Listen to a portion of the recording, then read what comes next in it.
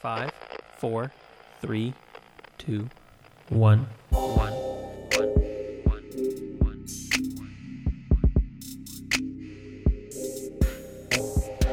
Okay. I'm going. All right. I am going to Bradley. What's up? Oh my, That's me. I'm Bradley. You're killing me. You're Jeremy. You are Bradley. We're doing Above I'm the Jeremy. Board. We're going to do Take a Gander. We're going to talk about Guy Ritchie movies. Let's fucking go. There's our intro. Guy Ritchie movies. That's Who our is intro. Guy Ritchie? Guy Ritchie is like that was some a good director. intro. I don't know. Just kidding. No, he's perhaps, if not like by name, one of the most well-known directors. By style, I would say is like one of the most well-known directors, slash writers, slash producers in, I wouldn't say Hollywood, but like all of filmmaking. He has a very distinct style. So much so, in fact, agree. When we'll talk about it more later, but there's a scene that I'm thinking about in one of the later movies that when I first watched it, like I had recognized, oh, it's a Guy Ritchie movie, okay. But like I didn't really think about it that much until we got to that scene. And then I'm like, oh, that's like classic Guy Ritchie. But going back and watching all these other movies, which had come out before this later movie, that shot, that style of shot wasn't present. It just seemed Guy Ritchie-esque to me. And I was like, oh, that's... Yes. So, very unique style is what it boils down to. Yeah, which is good. And really that's what being an artist and kind of making a name for yourself is all about when you get to a point where you have a distinct style. And we talked about this in the last Above the Board podcast where, when you're borrowing from someone else or you're stealing from someone else, and you get to a point where you take enough from different places, because there are some people that I know that Guy Ritchie was influenced by, and you can see that, and I think that's pretty interesting, or vice versa. I'm not exactly sure, but without further ado, we said Guy Ritchie films. We decided to do 5 of them. 5 of them. Trying to span his career. As it is right now. This is great. I'm going to put an echo on everything that you say there. Perfect. It's going to be great. Got to make sure that people hear it. But yeah, of course. But we're going to span the career of Guy Ritchie films from 2000 to 2019. Yep. I believe was the last one. We chose 5 movies. Mm-hmm. If we had waited like a month or so since like going out and decided to do this, we could have done his latest film as well. Apparently he had another film that just came out. Yeah, I think I saw that one. It's like Wrath of Man or something. Okay, interesting. I mean, this definitely... I definitely at one point wanted to watch more of his movies and decided against it just because I didn't want too much to influence this discussion. Yeah. Although I don't know how more research would have influenced it negatively. Yeah, I don't know. I don't know. Maybe not negatively, but maybe like... Because even now, like 5 movies is borderline too much to discuss just from fear of bleeding scenes and like characters and dialogue from like one movie to the other. So adding more on, I don't know, it could have been too much. Because like when we were watching one of the movies, which was the first movie in a duology, a 2-movie series that Guy Ritchie also directed, we watched the first movie of. There was times in the movie where like, okay, this scene's going to come up, and then it didn't come up because I'm remembering it from the second movie. Yes. So I did the same thing. Yeah. So what are the 5 movies that we decided to watch? So the 5 movies in order of release is Snatch, Revolver, Sherlock Holmes 1, and King Arthur, Legend of the Sword, and The Gentleman. Awesome. Now you said in order of release. Did you watch them differently? No, I watched them the same way. Because I think we had discussed that, like watching them to really get a good view of his filmography career and his career as a director and writer. Yeah. I would have to say I think that was the best way to go about it, at least for a discussion standpoint. And it's exactly what I did too. So the first movie, Snatch, released 2000. Guy Ritchie was the writer and director. Yes. This was not his first movie. No, not his first. This one had a really big cast, I'd say. Yes. It had Brad Pitt. You had Jason Statham. You had Benicio del Toro. He's so good. What's the dude? Who's the dude from New York that kept coming over to England? What actor is that? I'm looking him up right now. I don't remember what his name was either. Yeah. Crap. I mean, I could just run down. Is it Dennis Farina, the cousin Abby? Maybe. Is he the one that came over? Maybe. Let me take a look at it. Yes, you're right. Yeah, super. Like I recognize him from a bunch of things, but I couldn't remember his name. Yeah, I wouldn't have been able to know his name either. But yeah, he's in a lot of stuff. Actually, he plays himself in Family Guy, apparently. Oh, interesting. Yeah, he's been in a lot of stuff. Interesting. Yeah, great cast. I think this may have been Guy Ritchie's second movie, the first one being Lock, Stock, and Two Smoking Barrels, which, truthfully, when we started deciding what movies to go with, I went back and forth with these two movies between Snatch and Lock, Stock.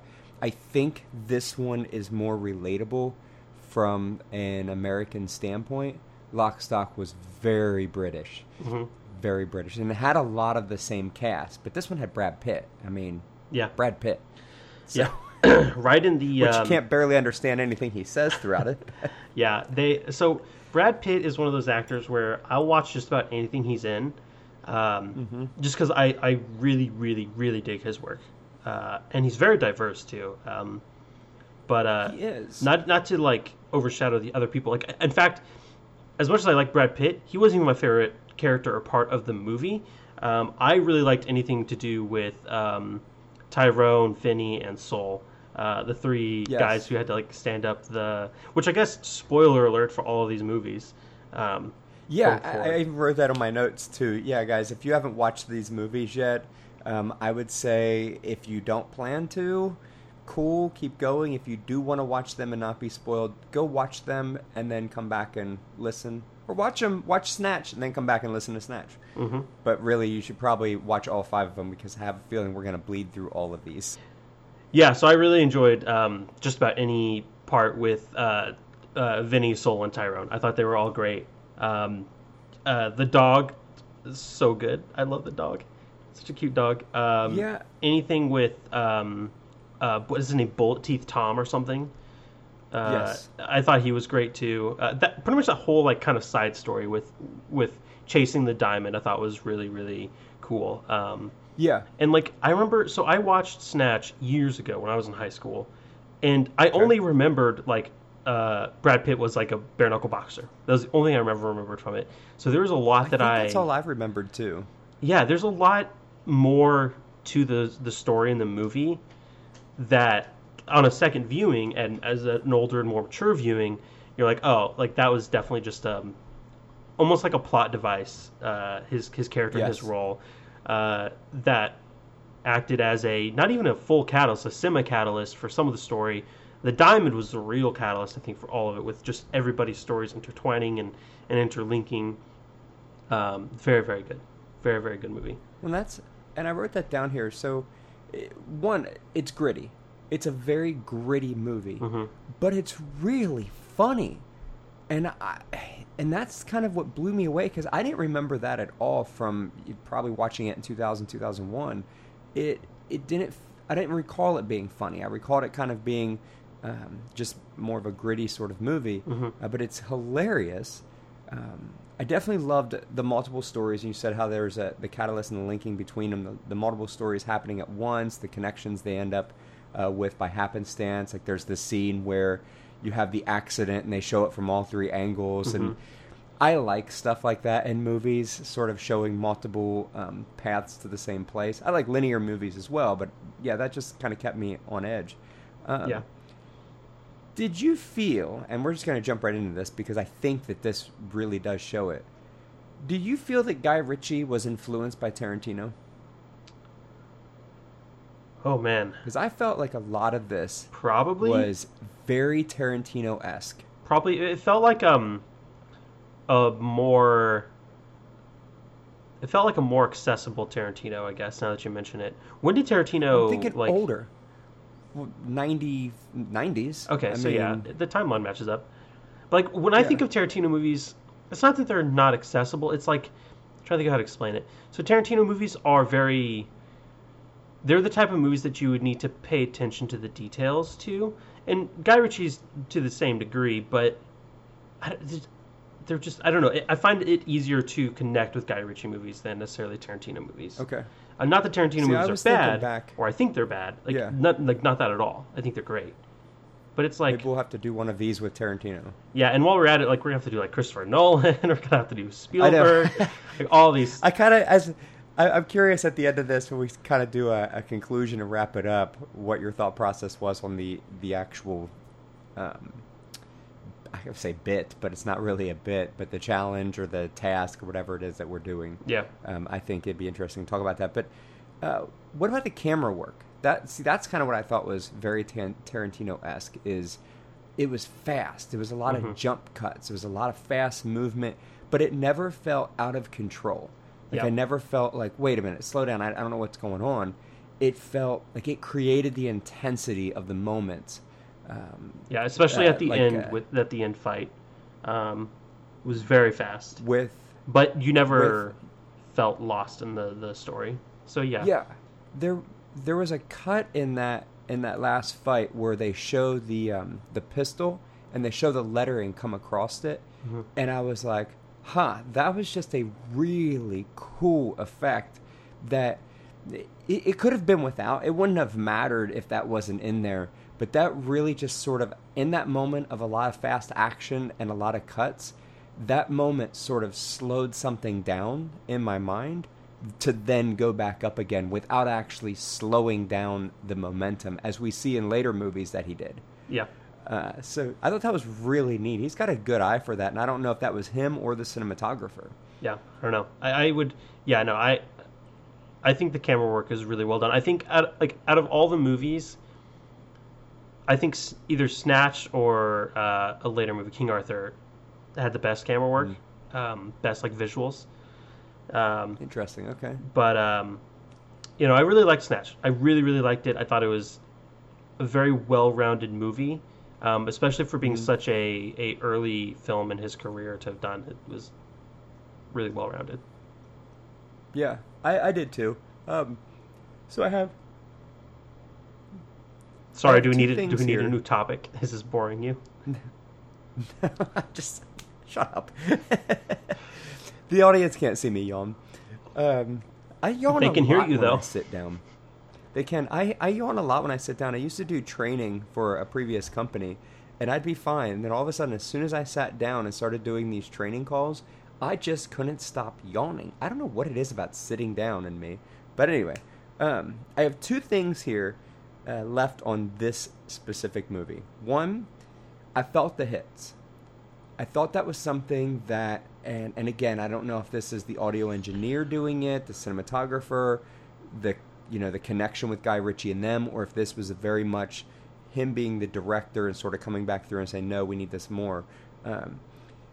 When I say I feel the hits, there was something in the sound quality of each of the hits and the camera angles and the cut scenes and sort of how it's all put together. Because you can show a fight scene. I've seen plenty of fight scenes in movies where it's like, oh, that was really cool. And actually, even with Jason Statham, if you think about, what was that one? The Transporter. In the first one, I felt the hits. In the second one, I didn't as much. It was more about all the stylized action.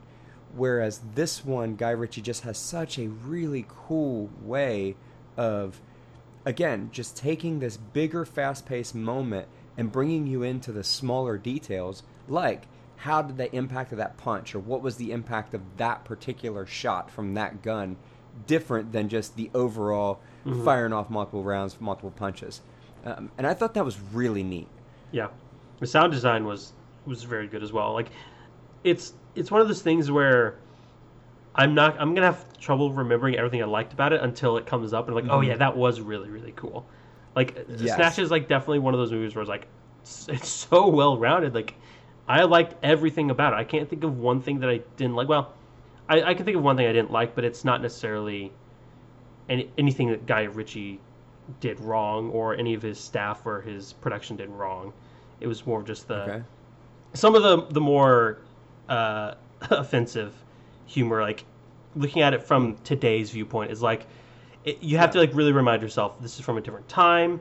It's telling a story, and it's not the character, it's not the actor or the director or anybody else putting anybody down. It's just it's the setting is what it is. Yeah, it's the character. And you also got to think, it's not just a different time, it's also a different country. Guy Ritchie comes out of England, potentially London proper, but yeah, so them coming coming from a completely different country, things are just different. I thought that too. I mean, even now, looking back, like, Brad Pitt plays a gypsy. Now, I mean, even calling them gypsies to some places is offensive. Yeah. Which, in my trip to Paris, that was one of the things, because we did a guided tour around Paris, they told us when we got off the bus by the Eiffel Tower, that lady said, you have to be careful with the gypsies, they will rob you. It's like, what? She goes, you'll see them. And one ended up coming up with a clipboard asking for signatures. Apparently that's what they do, that one person comes up and asks for signatures, and while you're signing, the other one comes up and robs you.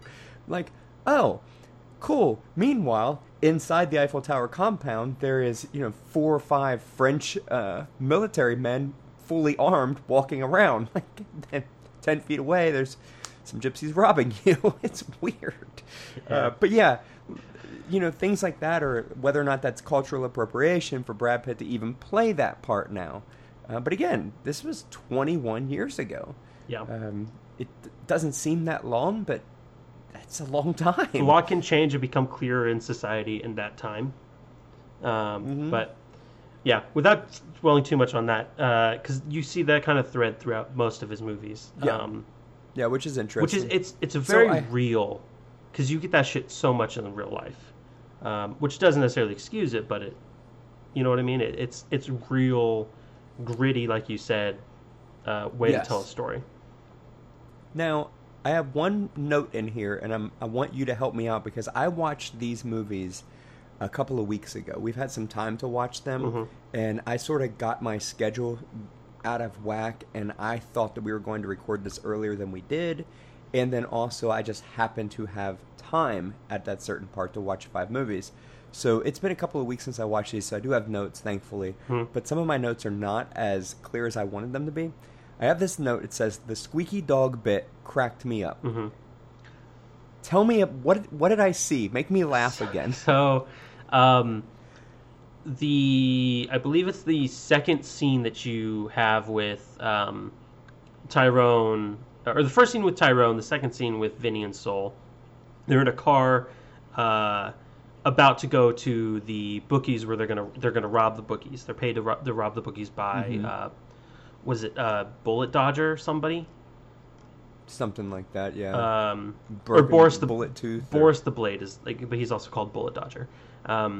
They're paid by Bullet Dodger to go rob the bookie. So it's the second scene with these characters, and Vinny got a dog from, I believe, the gypsy camp. Yes. I don't know if he bought it or the dog started following him or whatever the story was. I missed that. But they gave him a squeaky toy because the dog was being a real bastard and like biting on the chair, and like the Tyrone didn't want the dog to like mess up his car or whatever. So they gave him a squeaky toy, and the dog just ate it whole. And so it was squeaky from then on out. Which again, this is another thing, is like you get this all the time in all Guy Ritchie's movies. Is like callback after callback after callback, because the fact that the dog had the squeaky toy comes back later multiple times. The fact that it has been established that the characteristic of the dog is that it eats everything and is a menace, comes back later when it eats the diamond. The diamond, yeah. The fact that it, belongs to the gypsies, and like there was a throwaway line where like it kept running back to the gypsy camp. Like it runs back to the gypsy camp, and through happenstance comes in the possession of Jason Statham's character. So like that's where that's what your note was, but it's a good bit that really establishes a lot about just the dog, which is a super minor character, not to mention everything with Tyrone and Vinny and Soul. So it's very. But it's that thread. It's just another way in this movie. There's so many of them where it's sort of just connects everybody together by this weird coincidence. Yep. And yeah, just great writing by Guy Ritchie. So I really like the movie as well. I definitely think this is something that in a couple of years I could watch again and enjoy it again. So super glad we watched that one. Yeah. Anything else to say about Snatch? No, I don't think so. I think that's pretty much. I mean, I think I can sum it up really succinctly with just saying it's a well-rounded movie that I liked like 99.999% of it. Yeah, I would have to agree. So let's go on to the next movie. Are we going to rate it? Oh, we could rate it. I haven't thought about my rating. Could. I haven't either. I did rank them at the bottom of my notes. I did a ranking of which one of these 5 I like the best. Let's just do that, because I did the same.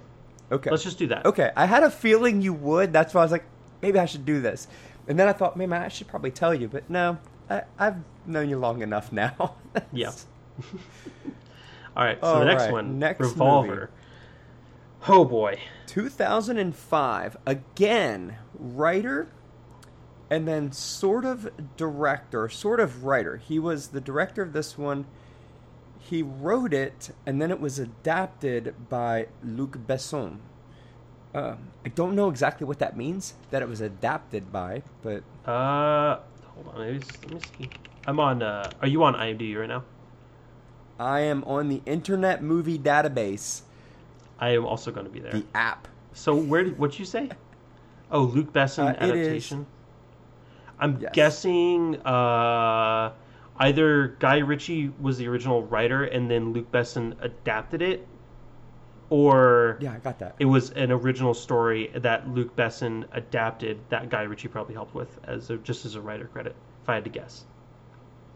Interesting. Okay, maybe. But I have no idea. I will have to say that just kind of flipping through the parent's guide, sex and nudity, violence and gore and profanity, all severe in this movie. I guess there was a lot more titties in this one. Yeah, there was. So Jason Statham again in this movie, back-to-back Statham. Mm-hmm. Do you like him as an actor? Are you a fan of Mr. Statham? I think in movies like, Snatch and Revolver with Guy Ritchie, with a director that can utilize a unique story, that can utilize filmmaking to tell a unique story, I like Jason Statham more in those kinds of projects rather than just the action gore, or not action gore, the action porn like films like Fast and Furious and Transporter. Yeah, I didn't like him in that. I love Transporter 1. I didn't like 2 and 3. I think I've only ever seen 3. That story too. No. 1 is fantastic. I actually shut 3 off. I never finished it. Mm-hmm. The second one, I cringed through most of it, but 1 is a great movie, and it's more along the lines of these movies, where it's less of him doing all the cool action stuff and more like he is such a good dialogue artist. Yeah. He really does deliver dialogue well, and I think when he started doing all the action stuff, they lost that. Yeah, I mean, he's good at that too, obviously, and I think he's older than I am, and he keeps himself in damn good shape. So if you can do it. Like, he kind of reminds me of Vin Diesel, honestly. Vin Diesel, to a lesser degree, like actors like Batista, John Cena, and like The Rock, who sometimes are typecast into these action roles, when in reality they're a lot more talented than that. And if the director and the writer and the producer can give them the opportunity to show that, like Jason Statham, like they can really knock it out of the park. And I think it went the other way with Statham. He started out doing these kind of roles and then moved into that. But something I think is funny, and I do have this in a note somewhere else because you'll see this as a recurring theme. Man, it pays to network in these movies, doesn't it? Because you see, I think every one of these movies, there is a connecting person besides Guy Ritchie. I was going to say that, dude. So I was going to wait till the end, but we can just run through it real quick, because I thought it was very interesting. Well, no, let's wait till the end so we can go back through it. Okay. All right, fair enough. But Jason Statham coming in both of these. Mm-hmm. Ray Liotta.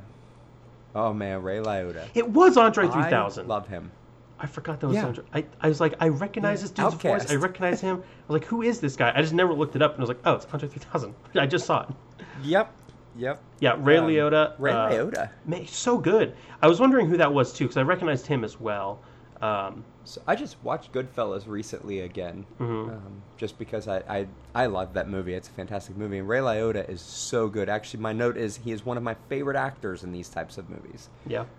So yeah, definitely plays that part right. Just that slimy mob boss type. Yeah, definitely.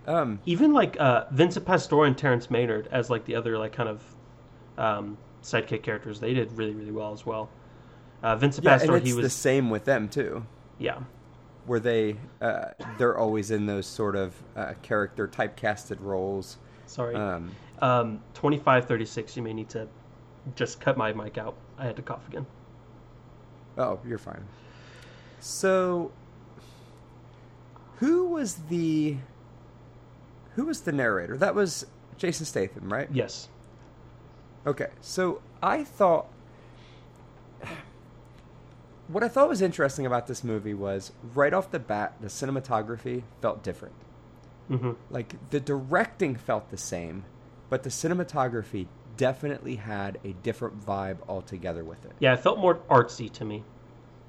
Yes, which makes me wonder, and I didn't look this up, I guess I could now, but I didn't look up who the cinematographer was with, or the director of cinematography was on this movie versus Snatch. Mm-hmm.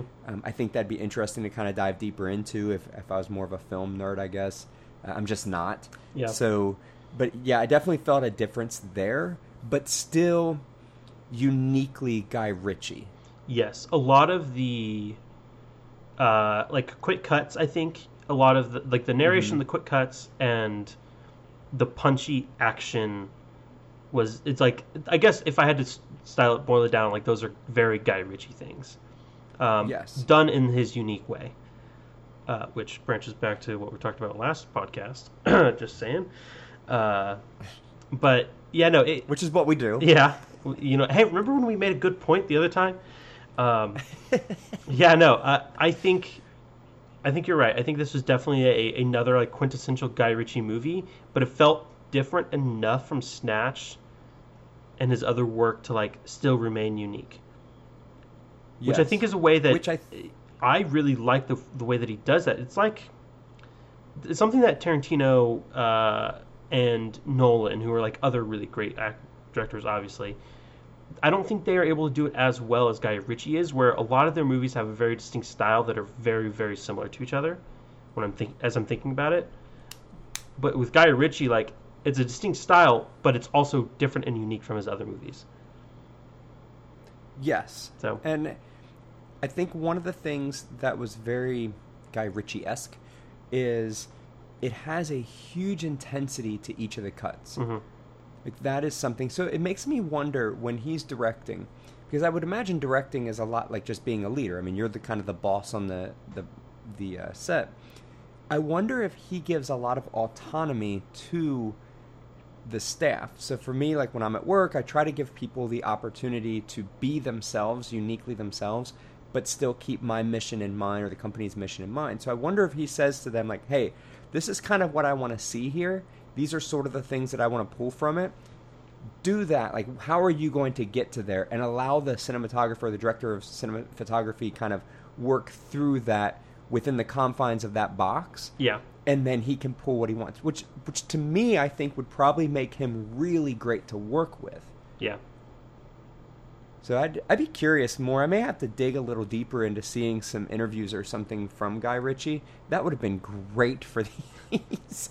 But, hindsight, right? But I would be curious to go back and kind of watch some interviews with Guy Ritchie specifically, or some other actors talking about him and what that relationship is. Yeah. I thought the narration added a lot of perspective to this movie. Mm-hmm. Well-needed perspective. Yes, without the narration, this movie would have been really bad, in my opinion. Yes, I would have to agree. Andre 3000, right off the bat, it seemed like an odd pick in the beginning of the movie. it worked out well towards the end. Like once I got comfortable with him being in there, it just felt really strange when he was first introduced. Yeah, I don't think with as much gravity or with as much importance as him and Vincent or Zach's character, or no, Zach was the character, Vincent was the actor. With as much importance as Avi and Zach's characters were at the end of the movie, I don't feel like their introduction had as much gravitas, which I guess ties into the fact that who they were actually become a twist. Yes. Which I called that twist halfway through the movie anyways. I was like, oh, these guys are obviously those people. I kind of picked up on that too. I wasn't like, okay, it's guaranteeing it's them, but... Well, so here's what I'm thinking.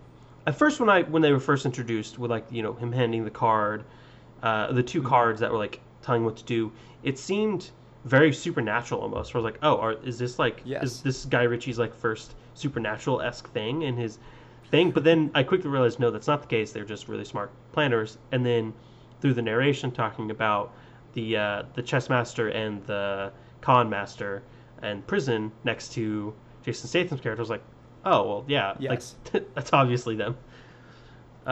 So yeah, I found it rather interesting as well, and I even like the idea that they sort of played themselves down to not show their hand right away with him either.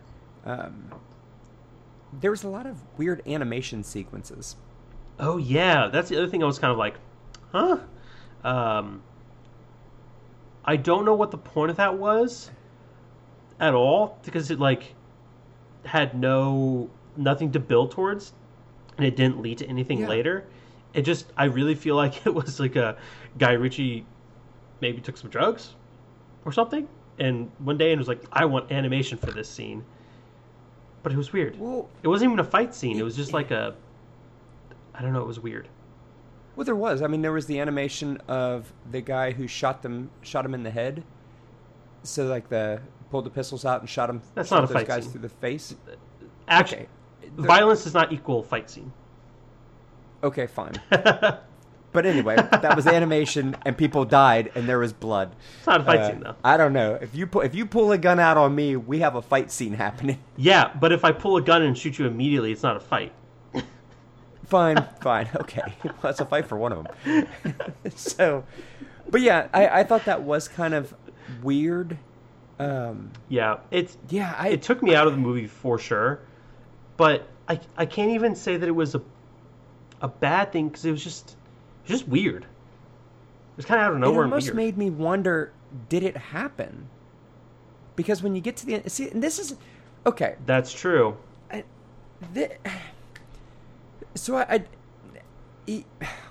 wrote this. He just got hit by a car. I'm so confused. I keep thinking the two guys from prison are the guys he's working with. So, and then I have, is this all in his head? That's what I thought it was going to do at first. I was like, don't tell me this is some fucking hallucination. He's still in prison. I was going to be pissed if that was the case. But it didn't, thankfully.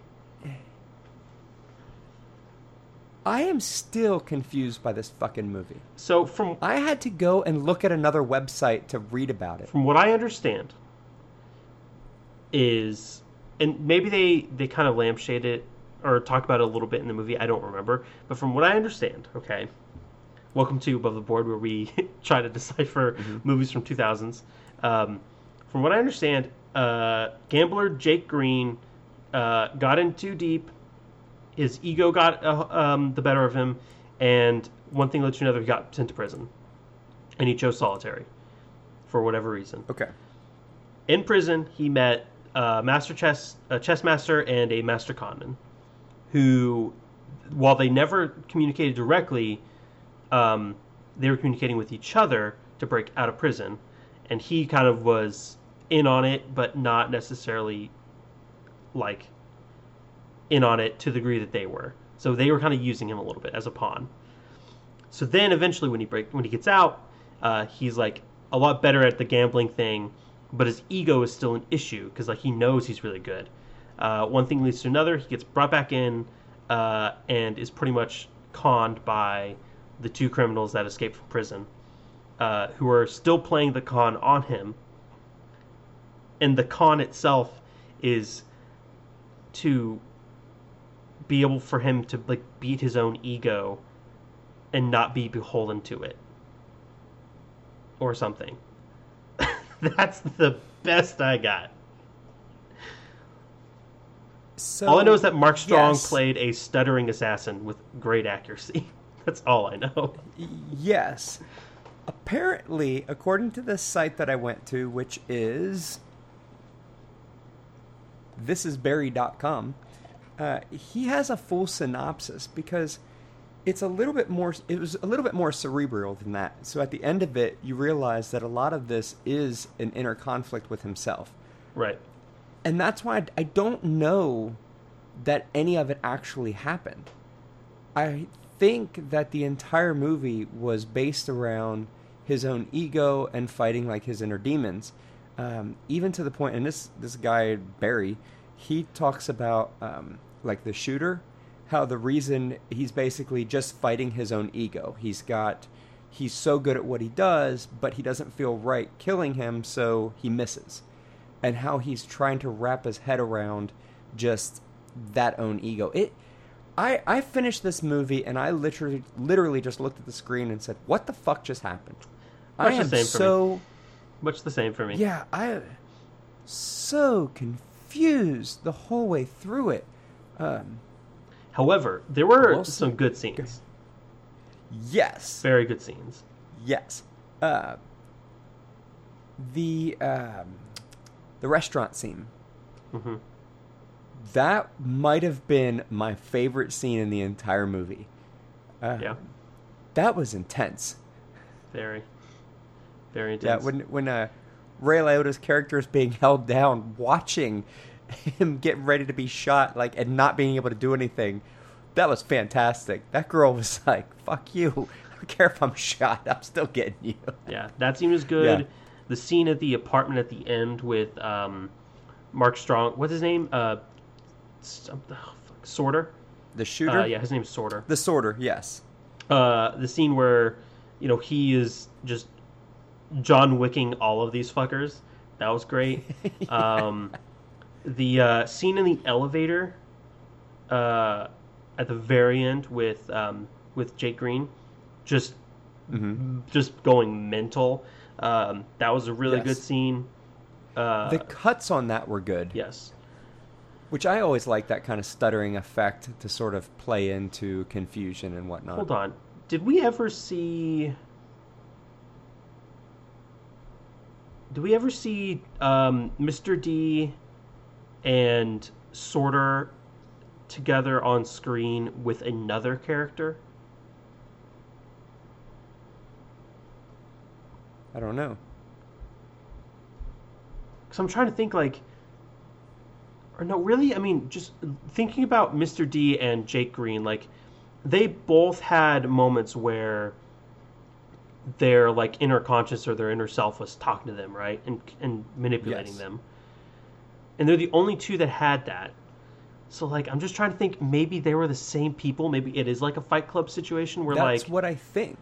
Maybe? But I don't think it's like a Fight Club where he's living two lives. I think the entire movie was an inner struggle and sort of an action-packed inner struggle within him. Maybe he never did leave prison. Maybe that's what it is. Maybe he's still in solitary confinement and there wasn't people on either side of him. There wasn't that he's just fucking mental. Well, if that is the case, and it does come out and we find out that that's what it is, that movie's going to be really bad then. I'm going to not like... I don't know. I mean, it wouldn't change the movie. I would like to listen to more about him. But, yeah, I will say the soundtrack stood out. Really? I really enjoyed the soundtrack in this show. I can't remember anything I haven't gone back it. to listen to it. I can't remember as far as, I can't go back oh, yeah, I remember that song. It's not like that. It's just while it was happening, I was really enjoying it. And this is another thing that I felt like was sort of borrowed or whatever from Tarantino, where Tarantino's soundtracks, I can't remember all the songs that are in his movies, but I know that they're unique enough or different enough or eclectic enough, but they just seem to fit. that scene so well. And I felt like in this movie, it was like that as well. It really made a difference in me enjoying the movie. Interesting. As much as I was confused, as much as I was confused, and like he did a lot of that one. There was that one scene where they were going through. I was the hotel, but they were cutting from room to room, and it looked like it was almost done in a Dollhouse-esque studio, where they were just panning the camera from room to room, and the whole like hotel was cut out. Uh-huh. And I thought that was really cool. Yeah. Okay. Yeah, so I don't know. I really did enjoy the movie as far as an entertainment piece, but I'm still confused as to what the hell this movie was all about. Right.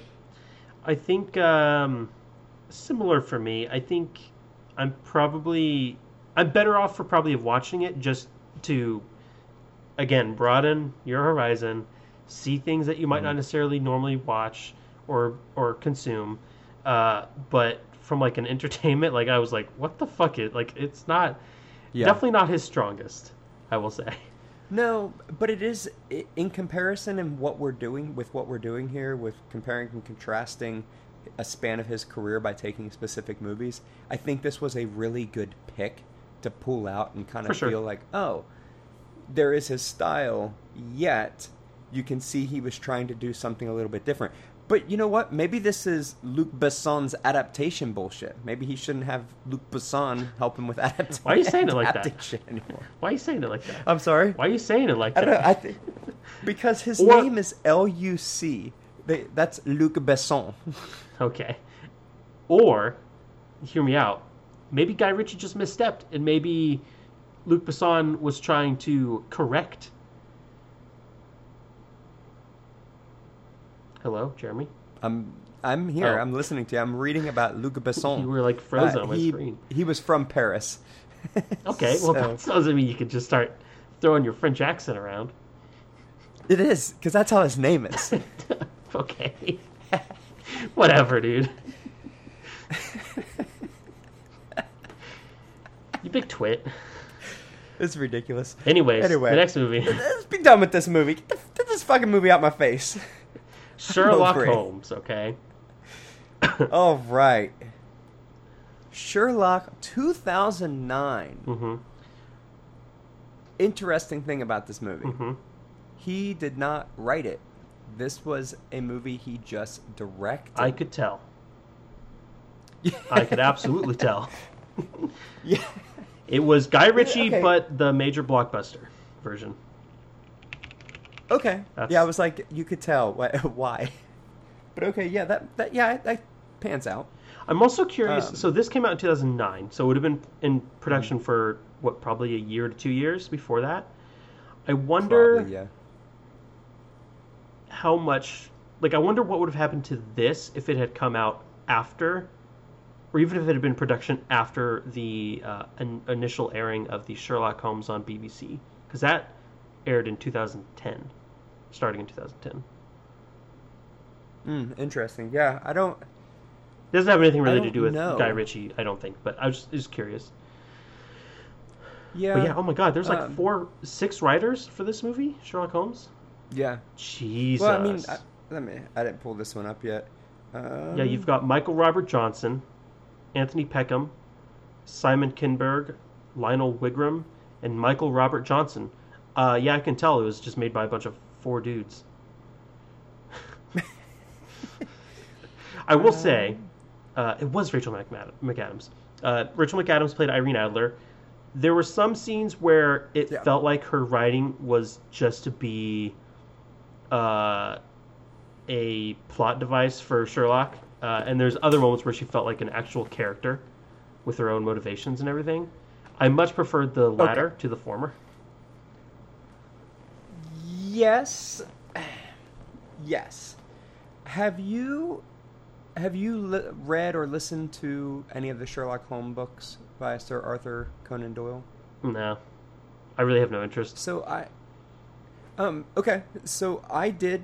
It was a 6-part series, read by it doesn't even matter. It's a great. I know the name. As soon as I hear the name, I'm like, oh yeah, a British actor. But It's a 6-part series on Audible, Mm-hmm. and it goes through the entire Sherlock Holmes anthology. Now, I've listened to part 1 and 2, so it's a couple of novels and a couple of the short stories.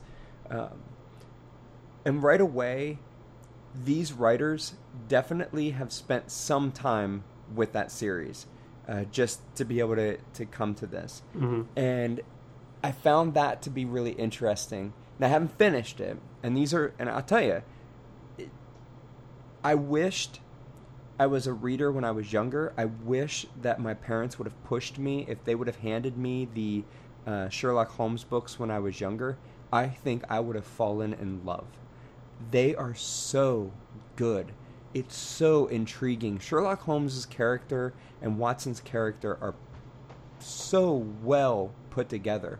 And I think this movie does a really good job of holding those two characters as what they were in the book series, but also distinguishing itself as this is not the same thing. It's not fan fiction, but it's definitely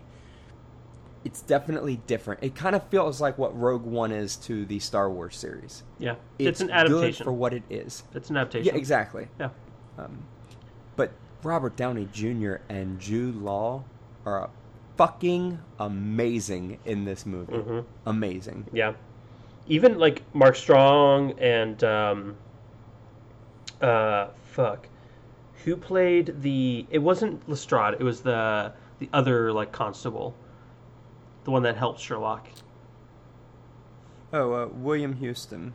Yeah, both, like, even them, like, they, like, all the actors I think did a really good job, which seems to be a similar thing. It seems like Guy Ritchie really good with giving actors directions, probably. Yeah. Or he just chooses really good actors. I don't know. That could be too, but it takes me back to that question of, like we talked about with the cinematography. Does he give, like, this is the way it's supposed to be. This is sort of what I'm looking for. Mm-hmm. You bring yourself into the character and show me what you got, and we'll go from there. Like, how much direction is he giving, and how much sort of just creating the parameters that he wants and allowing them to sort of create freely within that? Because I think that would make the better of the two. If you have a director who's just saying, hey, this is what I want from you, I need this and this only, and very linear, it's going to reduce the creativity that an actor can put into the scene. Whereas if I say, I kind of want this feeling, I kind of want this vibe, give me what you have, and then do a couple of takes and be like, oh, perfect. And sort of, I don't know, I think it's more a partnership in the creative process versus I'm telling you what to do. Mm-hmm. So I'm not a film director, so I can't speak to that. It makes sense. Yeah. Well, I think, like, you think with Johnny Depp and Tim Burton, that relationship that those two have, and I've read articles with Johnny Depp where he talks about sort of, I like to go into the movie, go really way over the top, and be this character, and the producers are going to be like, yeah, we can't have you do that. He said, then I know that I've pushed too far, then I can back down just a little bit, because in his mind, he's an actor, he wants to create as freely as possible. Tim Burton allows that freedom and creativity from him, and not only allows it, expects it from him. Like, and if you think about your time at work, the best bosses are the ones that, in my opinion, the best bosses are the ones that sort of allow you to be uniquely and creatively yourself, Mm-hmm. while still accomplishing the mission your way, versus the bosses that are like, you need to do everything exactly like I tell you to do it, because then there's no fulfillment, there's no joy in what you're doing then. Yeah. And in a creative work, I would imagine joy and fulfillment needs to be present, otherwise you're not going to have a long career. Yeah, that's fair. So this movie, I think I said earlier, Guy Ritchie, just blockbuster version. You could obviously tell there was some that staple Guy Ritchie style and uniqueness, especially with like the usage of slow-mo, which apparently, this is kind of a cool side note, I don't know if you ever heard of them, the slow-mo guys on YouTube. With that, yes, Gavin Free and Dan Gretschy, I think his name is. I don't know who they are. I've watched some clips. Gavin Free actually worked on this movie. I think he worked on this one and the second one, or he only worked on the second one. I can't remember, but I'm pretty sure he worked on one or both of the Sherlock Holmes movies as the slow-mo because they were using a Phantom camera, which is like super unique, and at the time, like very very few people in the world like had as much experience with it as he and his the person whoever taught him had. So he was able to work on this movie. He was able to work on, I think he worked on Judge Dredd as well, the Carl Urban movie from, when was that, 2012? What's a Phantom camera? I'm not sure what that is. It's like a slow-mo camera. It's just, I don't know the exact technical terms, but it pretty much, it's a huge fucking camera that is able to slow things down a lot. Like thousands and thousands and thousands of frames. Yeah. But Gunfrey is also, he's part of Rooster Teeth, which is one of my favorite online content creators. So interesting. But yeah, it's got that very unique Guy Ritchie-esque style, but just put onto a blockbuster movie, and you can tell where there was like, you can tell where the moments were where Guy Ritchie was most likely constrained by the fact that this was going to be a big blockbuster film or whatever. So I felt like you saw his fingerprint. It was, and I think you see his fingerprint a lot on the fight scenes, not just the slow-mo, but like how Sherlock thinks through what he's going to do. They narrate that out. It sort of shows it, and then all of a sudden it's slow-mo into each of those cutscenes. And I thought that definitely felt like Guy Ritchie's fingerprint. 100%. And I think that adds to it. And I know that we see in the second movie where they up the ante more and they started doing like the X-rays in each thing. I thought that was kind of cool that they added to it. But I thought that was in this movie too, but it wasn't. No. The only thing, so I remember very like bits and pieces about the second movie. I remember they're running through a forest at one point and there's a bunch of explosions. I remember him and Moriarty are fighting on top of like a waterfall or something in like Sweden. Yep. And they fall. And like they fall down, but like I remember they both were like doing the whole narration like slow-mo thing, which is kind of cool. Yes. Fighting each other. Yeah, that was ridiculous. That's pretty much all I remember from that movie. So it is interesting that like with Moriarty, however you say his name, you got it. He's actually not as big of a character in the series as what, like how that became the pinnacle Sherlock Holmes antagonist is beyond me. I haven't finished it, but as of right now, 2 books into the series of 6, I haven't even seen him yet. Yeah. So that was a later character. I don't know. Watson's girlfriend introduced completely different in the books, but I did like the way the progression was in this movie. I thought that was a fun little side ordeal that kind of showed Sherlock Holmes's almost inability to be social, because that is prevalent in the books, where in this one it's not as much. He tends to come off sort of the scene in the restaurant where he first meets Watson's girlfriend. That is how Sherlock is portrayed in the books with most people. He is very on edge and kind of like I think Mark Zuckerberg, like I think that sort of social ineptitude. I had to throw this in here. One of the fight scenes.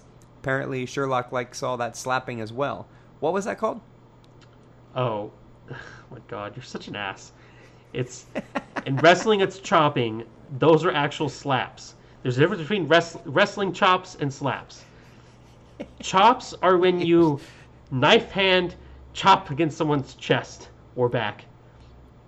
A slap is when there was a lot of slapping in that wrestling slap. Too. He was chopping and slapping a lot. Oh my God, I don't know if you can hear it. My mic might be able to hear it up. I'm hungry, dude. My stomach is rumbling. Oh man, you should eat before we record or drink coffee. So I have to make our listeners sad. I have a confession. Oh no, what is that? I have never watched Sherlock the TV show. Oh, on BBC? Whatever, the one with what's his face that played Doctor Strange. I don't know. What's his name, Jeremy? Benedict Cumberbatch. That's his name. There you go. And then Watson was, he was a Hobbit. I don't remember his name at all. Mark Freeman. That was Bilbo, right? Yes, he played Bilbo. Yeah. Who else did he play? But yeah, I watched part of an episode once. What I saw was decent. I just never got into watching it, and I think there's so many damn seasons that I never will. It's not so much that there's a lot of seasons; it's that each episode is like an hour and a half long. So each season is like watching a movie and a half. I do think if you're gonna watch any of it, I would say just watch the first 3. And then if you really want to know what happens after that, because I think there's like another 2 seasons after that. If you really want to know what happens after that, just read it up on Wikipedia or something. Probably not going to watch any of them. The last 2 seasons, from what I remember, are, and I might get crucified. I don't know how the BBC Sherlock fandom feels about them, but the last 2 seasons I don't think were worth watching, at least not at the length that they were. But yeah, this movie I obviously liked it a little less than Snatch. Okay. I think it's better in some areas than Revolver, but worse in other areas. Okay. Overall, it's a good popcorn flick with interesting characters. I think I probably feel about the same way. I mean, it's Robert Downey Jr. and Jude Law. Yeah. I mean, yes, Rachel McAdams is in it, but regardless. The lines, the quick back and forth with Watson and Sherlock, I thought stood out a lot. Mm-hmm. I don't know. I can't imagine how much practice went into that with the timing, but it was so quick-witted and so fast and so natural between those two. I just really enjoyed watching the two of them together on screen. Mm-hmm. And I would look for other movies where the two of them work together, kind of like that Pacino and De Niro connection. If Pacino and De Niro in a movie together, I'm watching it. This movie might solidify, and the second one, that if Robert Downey Jr. and Jude Law are in a movie, I'm automatically in it. Mm-hmm. I don't care. I'm watching it. Yeah. So yeah, entertained, completely entertained. Really liked it. Definitely felt that he was not the writer in that one, obviously. Yeah, something that I noticed, all I gotta say about that. You see this in every other movie, because I think every other movie, with the exception of maybe Gentleman, I think Guy Ritchie's written, right? Or had some hand in writing. Yeah. You see in all the movies, except for this one, that staple, which is another thing you see a lot with Guy Ritchie, is the fact that at the end of each sentence, like, if two characters are talking, they call the other one by the name, you know? So this one, you don't see that. I think they reference each other a few times, but it's never, like, to that quick-witted degree that you see in, like, Snatch or Revolver or King Arthur. I think Gentleman does it a little bit, but not as much. Yeah, I think you're right, too. I tell you the truth, I didn't pay much attention to that until you just said it, and I'm like, yeah, but it might have something else to do with the other two movies we've talked about so far. There is so many characters and so much back and forth between the different characters that it's almost like he's writing that in there to say, hey, don't forget his name. I know we've seen 3 other people. This is how we're going to connect the dots. Yeah, I'm sure that's probably part of it. The character of Sherlock, I did say I didn't have anything else to say about this, but now that I'm thinking about it, the character of Sherlock stood out to me, interestingly enough. So you see Robert Downey Jr. kind of plucking at the violin a couple of times. Well, I mean, it's pretty significant throughout the movie. He's plucking on that. In the books, he plays violin quite well, and Watson often talks, because the books are written from Watson's standpoint. Mm-hmm. It's almost like a journal of Watson's interaction with him.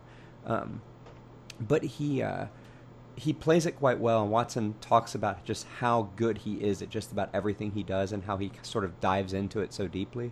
But something else that's really interesting about the character of Sherlock Holmes is he's obviously a genius. He's very perceptive. He's constantly studying everything to the point where he studies different tobaccos so that he can see, like, he could pick up a bit of a cigar and know where it came from, who's, like, just weird things like that. Mm-hmm. He just studies everything because that's what he likes. He likes to notice stuff.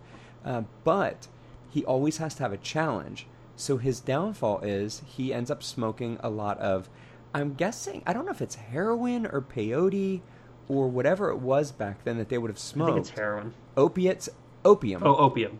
Yes. So he did that a lot, and you see it in other movies. You see it I think in the second movie, you see him at one point in an opium house, kind of passed out. In this one, you don't see that as much, but it's something that throughout the series, Watson realizes that if he doesn't have some sort of a challenge to sort of like connect his mind or challenge his mind, he has to smoke it so that it calms him down enough to basically not be bored. Otherwise, he sort of goes crazy. And I don't think in this movie they showed that part of Sherlock enough, because I think it's necessary to really understand the character. What are you looking at? Fucking upstairs. Am I bored? No, the upstairs neighbors, like, they keep stomping around, and like I can see them on my waveform. Oh man, that's crazy. But yeah, I think just overall, you lose something with Sherlock by not seeing that big negative side of him and just how much intensity is in that. At least for me. Mm-hmm. Had I never read any of the books, I don't think it would have mattered at all.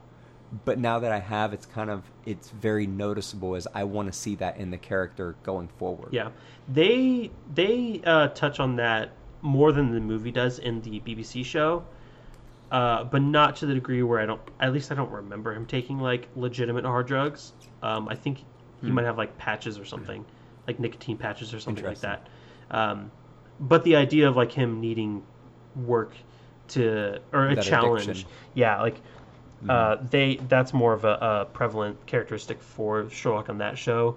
And I think you're right. I think they just touch on it a little bit in this one. I remember there was the scene where he had the gun, and then there was a scene where he had like the butterflies or something, or the flies or whatever in that bottle. I just watched something else I thought. Oh, never mind. It comes up later. I was thinking about Lestrade, but I was like, I connected him with something else, but never mind. We'll get there. Anyway, all right. So, Sherlock, decent first Sherlock Holmes movie with Robert Downey Jr., Jude Law, pretty good movie. Yeah. Yeah. That's all I got to say about that, again.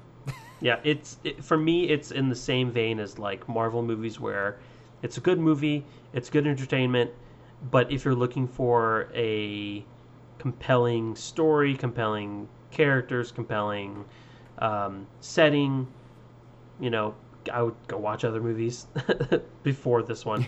Although I do think I think you're right. Downey Jr., Jude Law, McAdams, they all did really well with their characters. I think that's probably the strongest point of these movies. And even Strong, yeah. God, Blackwood is amazing villain. Because even with that one, like, I remember, like, there wasn't any supernatural elements, but I don't remember how they how they debunked that in the movie until it got to the point where I was like, oh, I got it. Okay, so that's how they do it. And then Downey Jr. explains it. So I like that. Yeah, he just a great actor, really. And that was just a face that, like, I know him in so many movies, and I started going back through. I'm like, yeah, that guy's been in a lot of movies. You talking about Junior? A lot. Or Strong? No, Mark Strong. Oh yeah, he's in a ton of movies. Yeah. He's in Kingsman. He's in Shazam. He's in what else? He's in like shows and shit. Like, isn't he on one of the SVU? Is that it? Law and Order SVU? Is that what he's on? Potentially. I mean, it's just like flipping through it's so many. It's just so many. What a great actor. It's a shame he's not as a bigger actor. He's not an A-list actor by any means, but he's definitely a fantastic character actor. So yeah. He's usually a bright spot in whatever movie he's in. So, all right. So the next movie. So we're at an hour in. Do you want to cut it off here and then continue the discussion in the next podcast? Yeah, so I'll take this bit off. Sure. An hour and 4. All right, so Something that I thought was, when I look back at our wrestling one, and after talking to Orion and some of the feedback he gave me, and there was one thing that he said that I was like, you're right, I should have did that. That would have made it so much better. And then I talked to somebody else, and they gave me slightly different feedback, and I was like, oh my God, yeah, the cut on that. So I think on the wrestling one, what would have made it better is had we talked about both the Bob Rosses back-to-back and both of the Mr. Rogers back-to-back. Yeah. And did it that way. And then when I edited it, yeah, we could have did 2 wrestling, 2 Bob Ross, cut. 2 wrestling, 2 Mr. Rogers, cut. And that would have been the episode. Mm-hmm. Both of the feedback I got was that it sort of took them away from the Bob Ross and the Mr. Rogers because they were detached from it. Yeah. And because we went back and referenced, we didn't talk about it all together, it sort of separated a little bit more. Mm-hmm. So in this case, I think what would be interesting if we do decide to cut and edit and make it 2 separate ones, is to make it very uniquely different. Each section. So it's like this movie, this movie, this movie, sort of thing.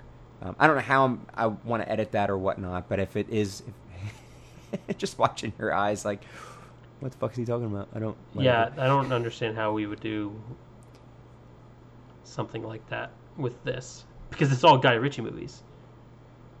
It is, but it's as far as like talking about each individual movie and being able to cut them up.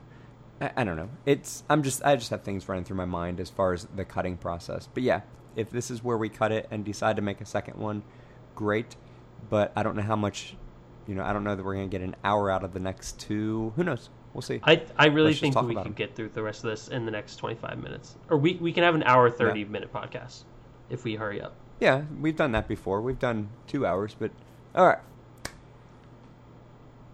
So our next movie is King Arthur, which is the movie that started this entire thing. Yes, it is. I originally had wanted to suggest this movie to you to watch.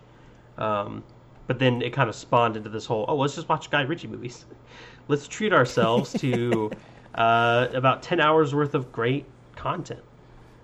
Yeah, I'm not mad about it. And I usually don't like watching movies, but yeah, I am not mad about it in the slightest. So, King Arthur, Legend of the Sword. We've got Charlie Hunnam as Arthur. We've got Astrid Berg's Frisbee as the mage, which, holy God, she did great. We got Jude Law as Vortigern. We got Damon Hunsu as Bedivere. He also did great. Eric Bana as Uther did great. Aidan Gillen this is also this might be one of the biggest casts, with maybe the exception of The Gentleman. Yeah, I mean, you got Littlefinger in this one. Yeah, you got Littlefinger. Yeah, I think Tom Wu, you got him as George. Yeah, they all did really great. I was correct, but not fully correct. You have Guy Ritchie as... Partial writing credits. Yeah, partial writing credits. You have Joby Harold, Lionel Wigram, which I think he also was writing... Didn't he write... He also had a writing credit for Sherlock Holmes, I think. He did.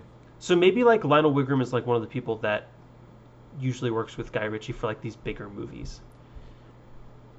He did with The Man from U.N.C.L.E. as well. The story... Which is a Guy Ritchie movie. Oh, yeah. So that makes sense then, because The Man from U.N.C.L.E., I remember getting a lot of promotions for that. He's a producer on a lot of these movies, too. Yeah. Also, this is interesting. So the story, not the screenplay, the story was David Dobkin and Joby Harold. So... Yes. I don't know if they're necessarily... I don't think I have a point to make of that. It just is interesting to me. Because this... I guess trying to look. the story, purely the story of this by King Arthur doesn't really remind me of a Guy Ritchie story, but the way it's adapted to screen and told through the film medium does remind me of Guy Ritchie, so I guess that's the point I would make if I had to make a point there. I thought, yeah, and I think the opening montage of the kid growing up, super I Guy thought Ritchie. that felt Yeah, exactly. Like that really stood out. Now that I've seen a few of his movies, I think that's one of those things like, yep, that's his fingerprint again. Like that is definitely what he does and what he's known for. It was quick cuts. The sound effects were heavy on things like the doors closing, the boxes, the wood scrapes. And it was those kinds of things. And I think that's what he does really well is the sound effects being intensified to intensify the quick cuts. It just sort of, again, it's so chaotic and so fast, but yet you never feel chaos in it, if that makes sense. Yeah. Or you never feel out of control. Yeah. If you do feel chaos, it's usually controlled chaos. Which I got that very much with a later scene that was very similar when he's in the Darklands. Okay. When he's like, kind of getting to that point where you can fully embrace the sword and all that shit. I love this fucking movie, dude. It's partially because I am a sucker for Charlie Hunnam. It's partially because I'm a sucker for fantasy. Partially because I'm a sucker for King Arthur and the Legendarium with that. And I like Guy Ritchie, so like it's a very perfect blend of things that I really, really like. Yeah, I think it had definitely a lot of things that I really enjoyed about this. I thought it was interesting. First off, let's go back to the cast, because you didn't say one of the characters in this movie, and I have to throw this out there. David fucking Beckham. David Beckham. David fucking Beckham. David, I hope you know that name. Isn't that the soccer guy? Yeah. So I don't see him on my list here. He's on there. He's in there. He's the guy, when he goes up to grab the sword, he's the guard that's telling him... Oh, right. 10 digits on the handle, pump it. Yeah.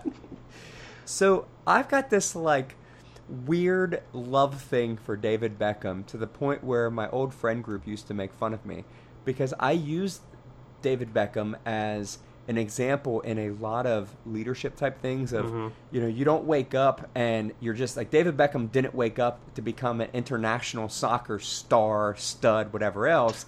He had to go through the process. He didn't wake up to be a stud. Sort of a joke. He was born. Yeah, like he had to grow into that.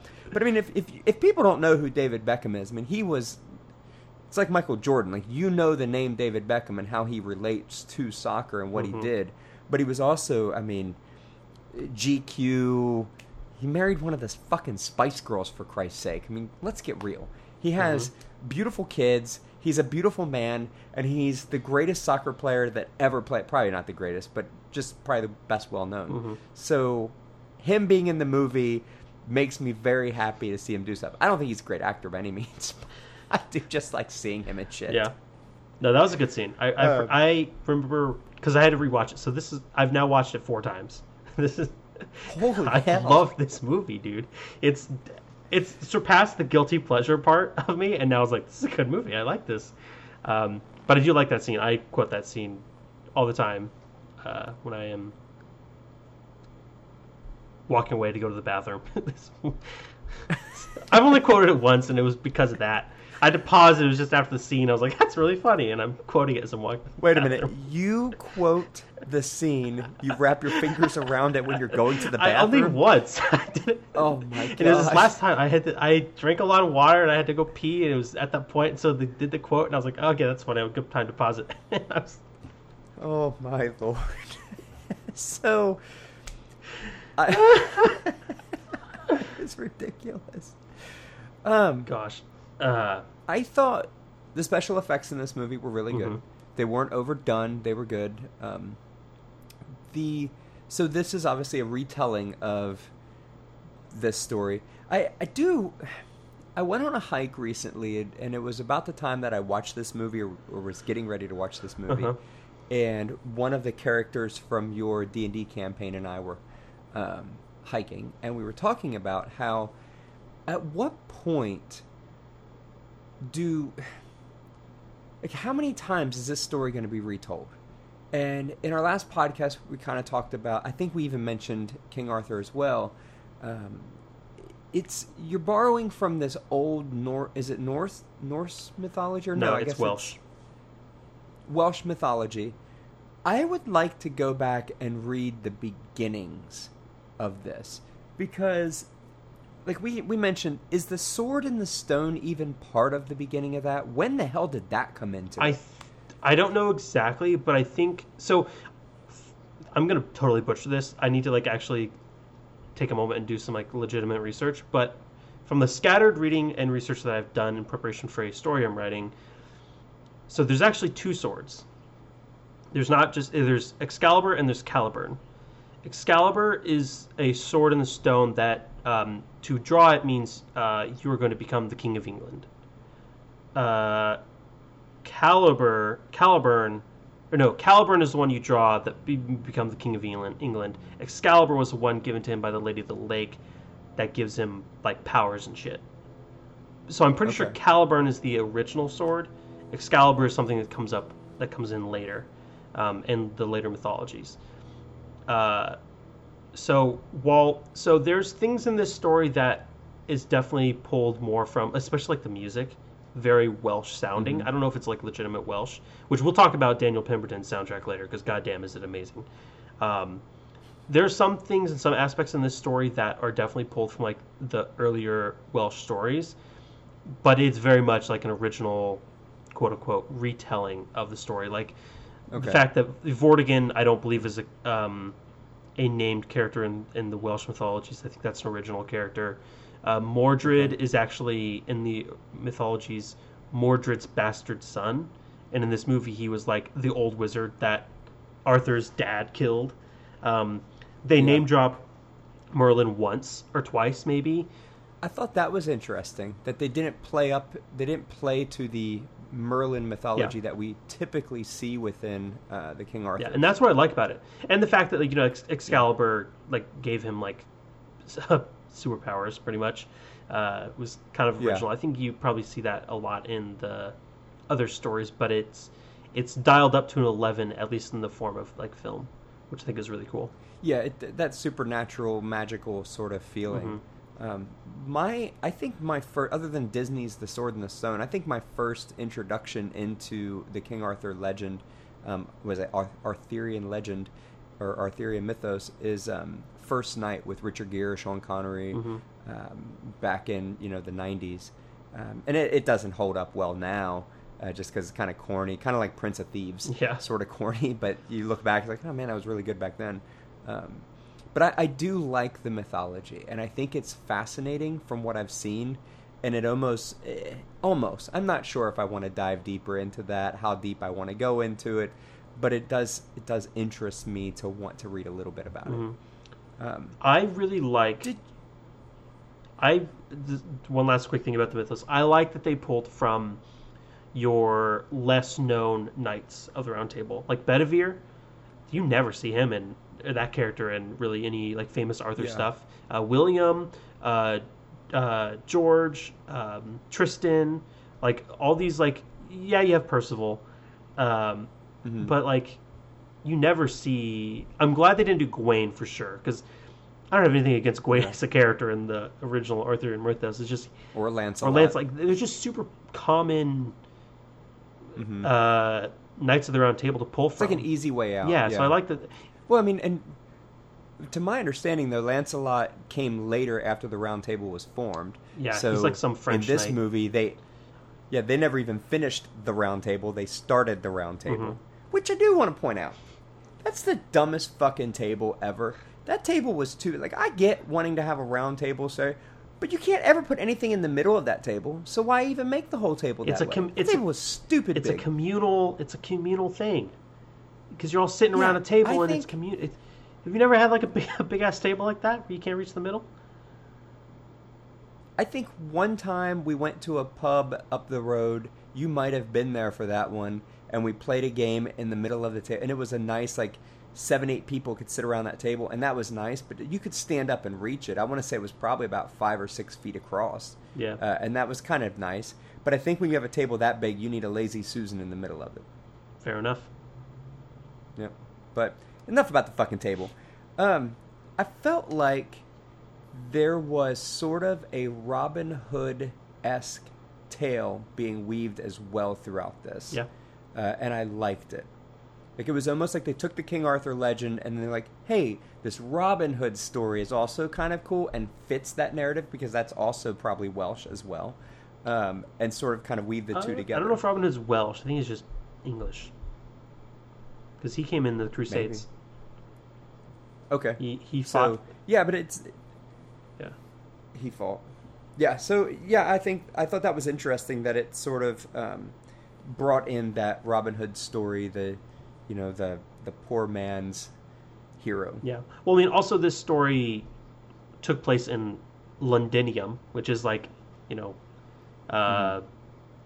like in the 600, I would guess like 600 AD-ish era of England. Yeah, probably. And again, I mean, Guy Ritchie is from England, so this fits. All the movies we've talked about so far have all been based out of England of some sort. Mm-hmm. So I really liked the dialogue. The dialogue was also very good, especially with like Arthur talking to the Resistance, and then Arthur. There's that one scene earlier in the movie where Arthur and I don't know his name. The dude he plays he plays the Ramsay or Bolton, Roose Bolton. He plays Roose Bolton in Game of Thrones. What was the actor's name? Oh, Freddie Fox, Rubio? No. I don't know. Shit. I don't know. Is it Rob Knighton? No, that's Mordred. Well, regardless. It's Michael McElhatton. He played Jack's Eye. There's that scene earlier where like the guard kind of like came into the brothel or whatever, and he's like, "Tell me a story" or whatever, and then he's like, "What is this, a fairy tale?" And he's like, I think he mentions George at one point. He's like, "Which George? King George?" It's just really good, quick, snappy dialogue that is super reminiscent of just about everything Ritchie does, which I thought was really good. Yeah, again, I wonder, because he didn't write all of this, is that the part of the movie that he wrote?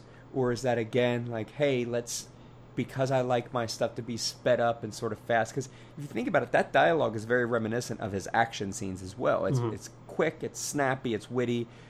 Yeah. And you sort of have to follow along with it like you're watching a tennis match. Back and forth, and if you don't go back and forth, you're going to miss something. But you never feel out of control in it, even though it's very fast. Yeah. And with this movie, so I was going to wait until this movie to talk about it. So you saw it a little bit in Revolver, not so much in Sherlock Holmes, but in this one, and then especially in Gentleman, you see it a lot. You see that quirk of filmmaking where we get to a point in the story, where maybe someone enters a building or whatever, but then it takes like a step back and shows you them walking up to the building or whatever. So I don't know how to explain it. It's just like a super quirky, weird like thing that he does in his movies where like take two steps, take a step back to show us getting from the first step to the second step. It's just kind of cool, and I really, really like that. See, I feel like that it's like constant in medias res, is what it is. Yeah. I think, too, though, that sort of throws back to Tarantino as well. Yeah. Where Tarantino likes to show the end of this movie, the end of these storylines, and then brings you to it, or to a point, which we'll see in the next movie. But he brings you to a point and then takes you back through. And I thought that was really...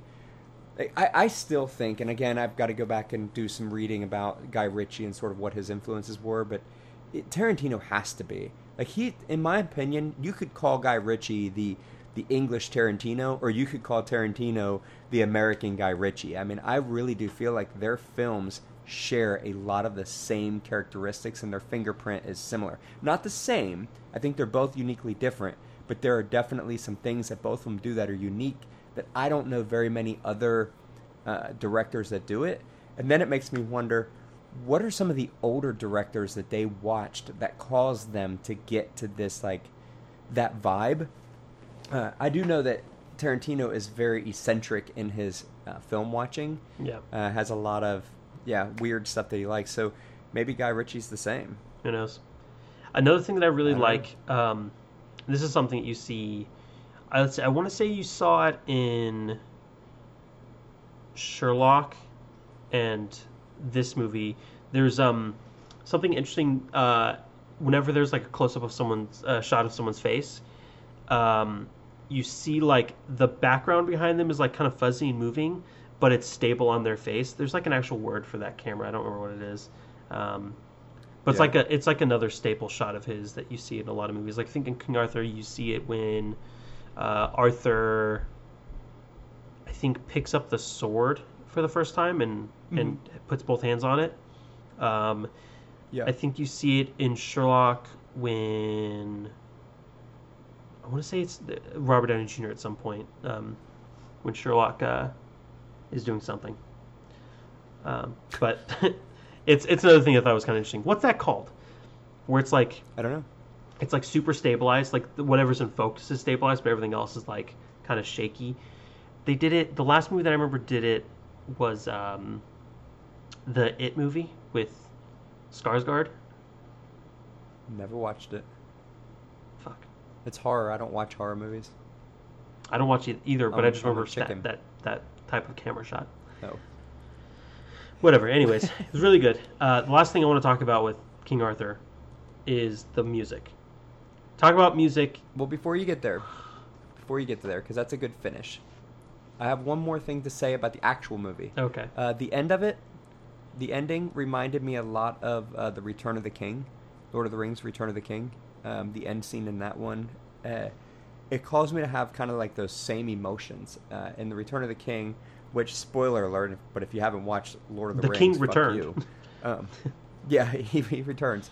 But when the hobbits bow and Aragorn's like, you bow for nobody, and just that sort of that emotion that I felt watching that, I believe I experienced that same emotion at the end of this movie. And that alone, had this movie been mediocre the whole way through, which it was not, but had it been mediocre the whole way through, when it got to that last scene, that would have sealed this as being just a great movie to me, because I think that's what I watch movies for, is I want emotion. I want authenticity and emotion, and I feel like that really was authentic to what emotions you would feel through the entire movie that I watched. I just felt like, okay, this made me love this movie. Yeah. And even like, speaking of like raw emotions and making you feel it, like there is maybe too much, but there's like 4 scenes where a character just falls to their knees and just screams, and like that emotion is overwhelming. I think they probably could have limited to just 1 per character, because 2 characters do it twice.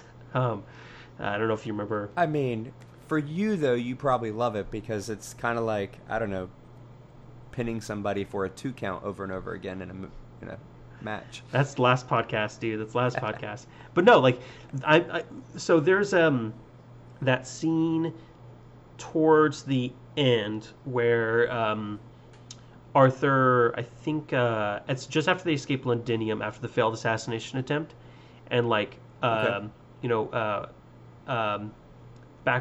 is that his name? Yeah, Backlack is killed, and so he's like running through, or he goes to the cliff, he throws his sword off, he starts running through the forest, falls in a puddle of mud, and then is dragged through some like weird like underground or underwater like lake vision by the lady at the lake. Yeah. And then when he comes back up, he has the sword. Such a cool fucking character-driven emotional moment, and then all he can do is just fucking scream and rage at the sky because of the destiny that has been thrust on him that he didn't want in the first place. Perfect. So good, dude. But see, I think so too, and I'm glad you brought that up, because I've experienced that myself, and as I went through different things in my life, like going through a divorce and all this stuff, there were moments where I would drive away and the only thing I could do was just scream, like grab my steering wheel and just scream. No words, no anything, just guttural emotion coming out. Even out of excitement, there's been times where something good has happened to me and all I can do is just want to scream, just a very monotone, loud, boisterous, because it's all that emotion and energy within you that just has to get out. So yeah, I think it was done well in this movie. Yeah, and it just goes back to what we were saying earlier about how Guy Ritchie is able to have real characters in his movies that have real emotion, that definitely feel real. So yeah, I really like it. Good acting, good directing, good writing. I think the three of those combined make just a deadly option of awesome creativity. Yeah, and then you throw in fucking a great soundtrack, like Daniel Pemberton. Oh my god, amazing soundtrack. Look this guy up. I only know of one other soundtrack that he did, and it came out recently, or at least it came up on Google Play Music recently, or YouTube Music now is what it's called. He did the Dark Crystal soundtrack that just came out. That's also a very good soundtrack. I've listened to that several times so far. Wow, his credit is a lot. What else has he done? Birds of Prey. Okay. Trial of the Chicago 7, which is a fantastic movie. Okay. The Boys, the Amazon original The Boys. Shit, no, really? Okay. Yep, performer and writer for that one. That's a good show. Venom, he did producer for that one. Okay. I'm Gold with Matthew McConaughey. Or not Matthew McConaughey. Why did I think that was Matthew McConaughey? Oh, it is, yeah. I was like, I do know that one. Steve Jobs. Great book. Not my favorite movie of theirs. Little Big Planet 2. This guy's great. Yeah, he did a lot of stuff. And he's got some upcoming stuff happening, too. Fantastic. Yeah. So, yeah. I have to check. I think this soundtrack is one, because I listen to a lot of movie soundtracks. One, when I'm playing board games, I like having movie soundtracks because there's no lyrics, so nobody's getting caught up in that. And I like them to be sort of themed to whatever game we're playing. So I can see a couple of mine, like the Western Kingdom movie or Western Kingdom games. This would be a great soundtrack behind playing some of those games, just to kind of feel that. God, dude, just honestly, like, I would recommend, like, even if you've never seen the movie, just go listen to the soundtrack. It's a great fucking soundtrack. There's some good pieces. Run Londinium is very good. That's like that fast paced, like, you know what I'm talking about, Jeremy? When they're like, I don't. When they're running away from the assassination attempt, and you have like the GoPros on the side of their head, like that is the good soundtrack. You got fucking the Devil and the Huntsman. That's another really good one. Just the basic title track is really good. Like the soundtrack is amazing. I'm trying really to find it on Apple Music and I can't find it. It's like they have different songs. You really can't find the album? But they don't have. Yeah, like, oh, there it is. All right, it was weird. It didn't want to pick it up right away. Yeah, I'm adding. This is definitely getting added to that game playlist because this is one that I think that I would like to have just in the background and listen to a little bit. Just be careful if you don't want any lyrics at all. The Devil and the Huntsman does have lyrics, but it's like, oh, I don't mind that. It's not super, like, it's not the focus of it. Yeah, the Red Dead soundtrack is.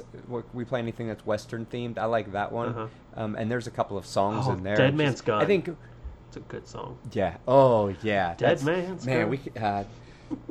Anyways, all right.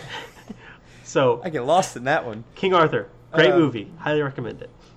Great movie. I still. Part of me wishes we would have did the compare and contrast between this one and the other movie. We still can. The other King Arthur movie. We still can. We can. Yeah, like, I still have. I've seen this movie 4 times. I could probably talk about this for another 30 about. minutes. It's so good. That's one last thing. Crazy. One last thing. Well, one last thing. Okay. I really liked. This is something super simple that filmmakers can utilize. Is the outfit colors of King Arthur is always light grays and whites and light colored neutrals, whereas with Vortigern, the big bad evil king, he's always in dark cool colors like black and dark gray, dark brown, dark blue and green. The only exception, the only time that changes is once Arthur is crowned king, he is wearing gold. And I think Vortigern has he has purple. Vortigern has dark, like a gold shirt once, I think. Like, I went into this time, like, specifically, because I remember picking that out in a previous viewing. I was like, let's see if that's legitimately what happens in the entire movie. And it's that way the entire movie. The only time it changes is when Arthur's crowned king and he has purple on. You've watched this 4 times. In what kind of time frame? I think the first time I watched it was 6-ish months ago, probably. Holy shit! You've watched this movie 4 times in 6 months. So good, dude. Good lord! Oh, no, sorry. Okay. It's probably close to like 8 or 9 months because it was late last year.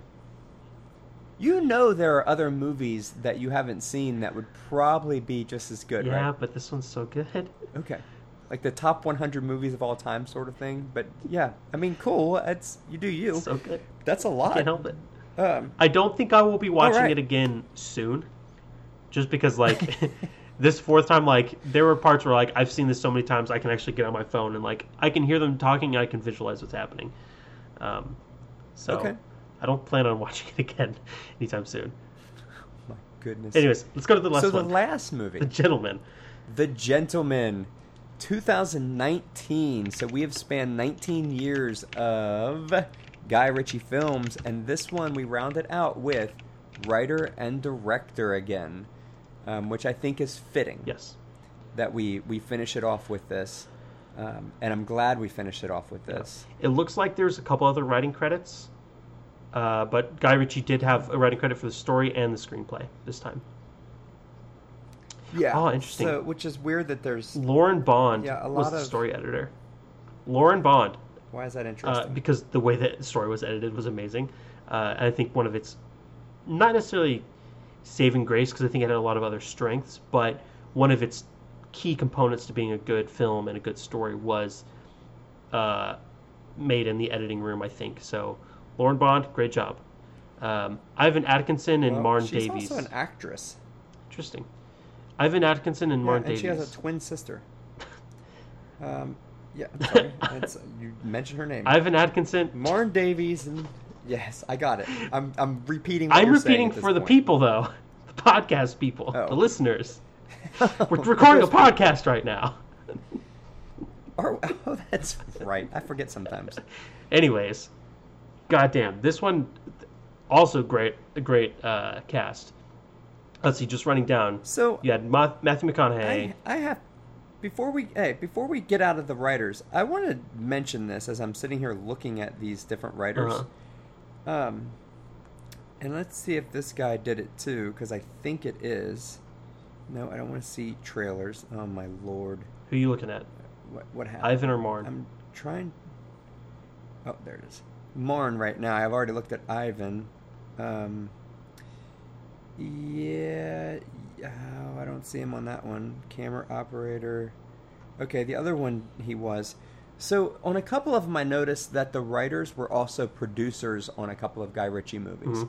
And I'm almost wondering how much writing they're doing, or if it's one of those like, hey, I'm the producer, so I want to add a few things here, but because I'm the producer, I'm also going to take writing credits.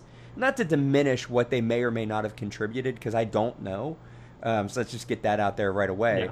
But that is a question that I have when I see you have credits as a producer, and then you have these credits for these other things. Like, how much of that is your ego? Right. Right. So, Yeah, that is interesting. but if that's not the case, then Yeah, whatever the case. So if we're just looking at basic, surface level things, the common denominator with all these movies is Guy Ritchie. So going off of that, yes, Guy Ritchie makes good movies. But Guy Ritchie makes wonderful movies. But yeah, the cast. Let's talk about Matthew the cast. McConaughey, he's the main character. You got Charlie Hunnam in there as well. And now, we'll talk about this in a second. You got Michelle Dockery as Rosalind Ross Pearson. You've got Jeremy Strong. You've got Lynn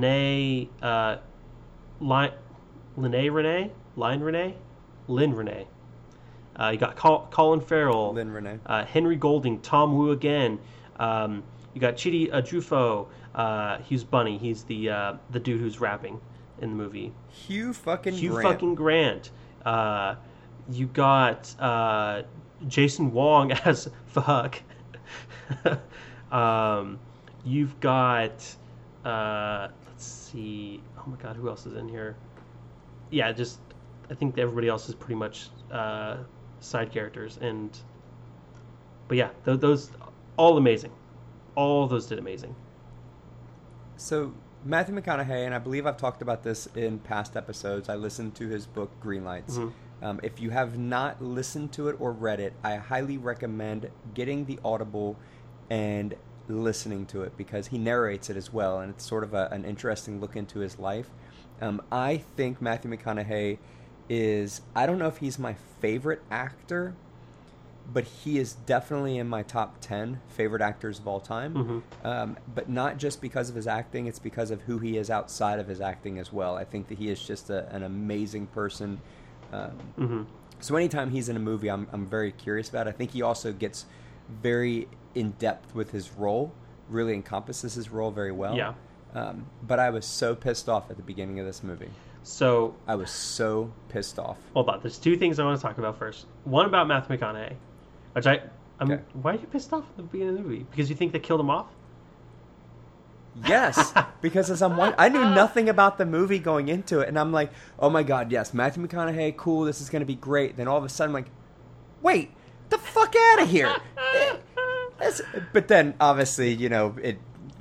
Classic. Short-lived disappointment, yeah. So, I was never a fan of McConaughey until I watched Dallas Buyers Club. Okay. When I watched Buyers Dallas Club, I was like, what did I just call it? Buyers Dallas Club? Dallas Buyers... Fuck me. Dallas Buyers Club. Oh my god, I got like 4 hours of sleep last night, folks. Great movie. I think McConaughey did a really, really good job of in that. But I think he was also in Interstellar, right? That was also a really good movie. Yep. But anyways. Although I didn't like that movie, but yeah. I like its soundtrack. And I like a lot of the visuals. I listen to that when I play space-themed games. The visuals on it were really cool, though. Like, especially the... they were, yeah. The planet with, like, all the water. Anyways, we're getting off track here. So, all the characters, there's a through line with all the actors from each movie. Or with some actors through each movie. Okay. So, we'll go through this one at a time. In Snatch and in Revolver, you had one actor that took a prominent role in each one. Do you know who that was? Oh, we're doing that before we even finish talking about The Gentleman? Why would we not? Because I think that's like something we should do at the end of we talk about each of the movies. All right, well, have fun cutting that out. I'm going to leave it in. All right. Then we're just going to talk about the Fuck movie. Me, I guess. Fuck me and my plans and my preferences. God, this is the Jeremy Smith podcast. Oh, I just doxed you, sorry.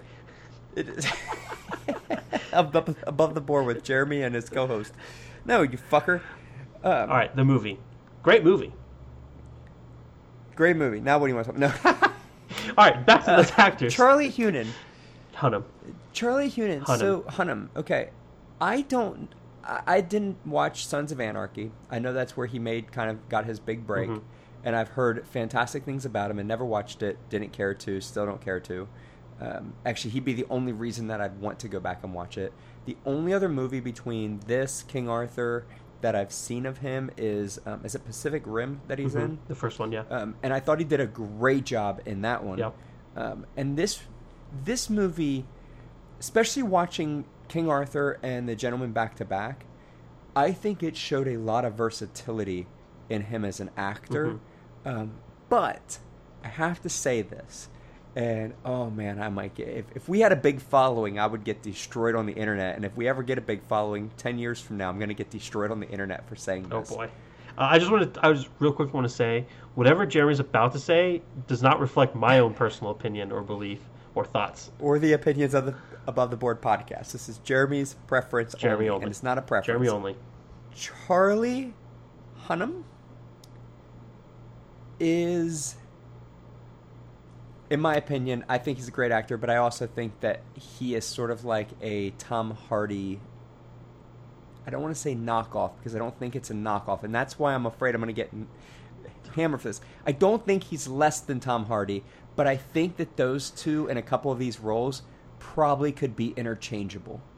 That you could pick either one, and in this role, especially in this role, I feel like there were numerous parts where I'm like, oh my god, Tom Hardy could have played that perfectly as well.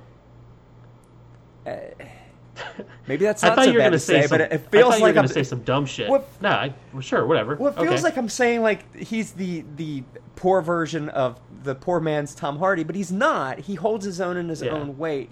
He's a younger maybe the younger version of Tom Hardy, but I feel like they're interchangeable. Like Sure. Yeah. I think they're probably interchangeable in the same way that great actors of a certain caliber could be interchangeable. Right? Like, I mean, take name another one. Take like take Leo DiCaprio and Tom Hanks. Both phenomenal actors of amazing caliber, top caliber. I think a lot of their roles can be switched because they're so versatile and so skilled as actors. That's what I'm thinking of. Because Charlie Charlie Hunnam and Tom Hardy are both also really good actors, and they have that. They same are, versatility. but I don't think that. Yes, but I don't think DiCaprio and Tom Hanks played the same character. Like, there were moments in this movie where I was like, I think if Tom Hardy had that role, it would play exactly the same. I think in mannerisms, in all this stuff, like I could literally see either one of those. That's all I'm saying. That's less of a actor's work and more of a character work. That's more of a character thing. So all you're saying is that they can play the same character. I think they would play it the same way. I think, like, if you put, say, Brad Pitt and Matthew McConaughey, I think they're close in age, similar people. I think if you put Brad Pitt in this movie, it would not have played the same as Matthew McConaughey. And if you put Matthew McConaughey in Snatch, it would not have played the same way. Those two would have went at that character differently. I think, and maybe it is just this movie, but I just feel like this was it was almost like, hey, we wrote this for Tom Hardy. Fuck, Tom Hardy couldn't be in it. We'll call Charlie Hunnam again, because he was in this last movie we did, and he was pretty good. That's what it felt like. I guess. I don't know. So what's your point? So maybe what's your point that you're trying to make? Maybe he is the poor man Tom Hardy. I don't know. I'm just saying that in this movie, I really felt that Charlie Hunnam felt like Tom Hardy. I think you think you're being attacked, or that you're going to be attacked by that. I don't think anyone cares. Okay, then nobody cares. Good. So Charlie Hunnam in this movie reminded me a lot of Tom Hardy. You're like walking over eggshells, like, for no reason. Okay. Because I just keep the phrase, he's a poor man's Tom Hardy, keeps coming up, but I don't actually think that. I just feel like that's how it's going to be taken, and that's not how I want it to be taken. Listen, because I think he holds his own in his own right. Listen, even if you did say that, and someone got upset online about it, they can go fuck themselves. Who cares? It's your opinion. True. It's your opinion, dude. That's very true. Okay. Anyways, great movie. This great movie. So Guy Ritchie's fingerprint throughout all of these was that fast cuts, fast action. Mm-hmm. This one felt slower. Much slower in those cutscenes. Same feel, but the fingerprint felt slightly different. Like, it did just feel a little bit slower. Yeah, it didn't have that as quick, and there was not a lot of action anyways. I think there was, 3 action scenes, maybe? Yeah, well, yeah. So it definitely, like, I see what you mean. It feels a lot slower, but, like, especially in this one, like I mentioned earlier, where you are brought to a point in the story, and then you have to take a couple steps back to see how they got to that. I think that played into a lot of it as well, because in earlier movies, it would have been a more linear storytelling, where, like, quick cut to get to that point. Whereas in this one, it was cut to get to the point, take a step back, and get to that point again. Which is that Tarantino-esque style that we talked about before that also Guy Ritchie shares. Mm-hmm.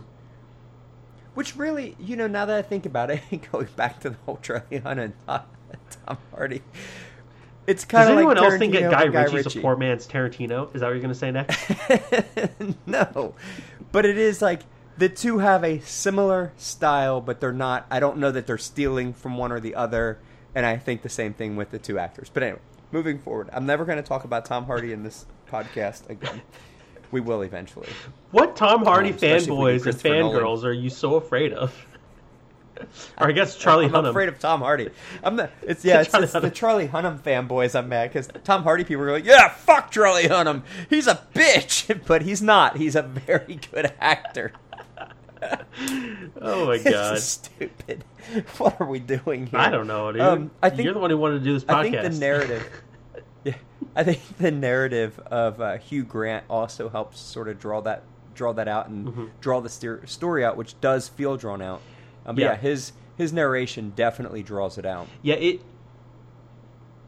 I think when I was thinking about it after I watched it last night, the story that is being told with the movie isn't necessarily a big, grand story. And it's not told in a grand story-esque way. It's told in like almost like a haphazard, scatterbrained Hugh Grant character. Fletcher was his character's name. A Fletcher, horny, crazed mind thing. Like Fletcher made me uncomfortable at some points. Like you're just you're very much a horn dog, my man. Calm it down. Calm it down. Like there's time and a place. But no, I was thinking about this. Wrap your fingers around 10 digits, right? This movie very much felt like a spiritual successor to Snatch for me.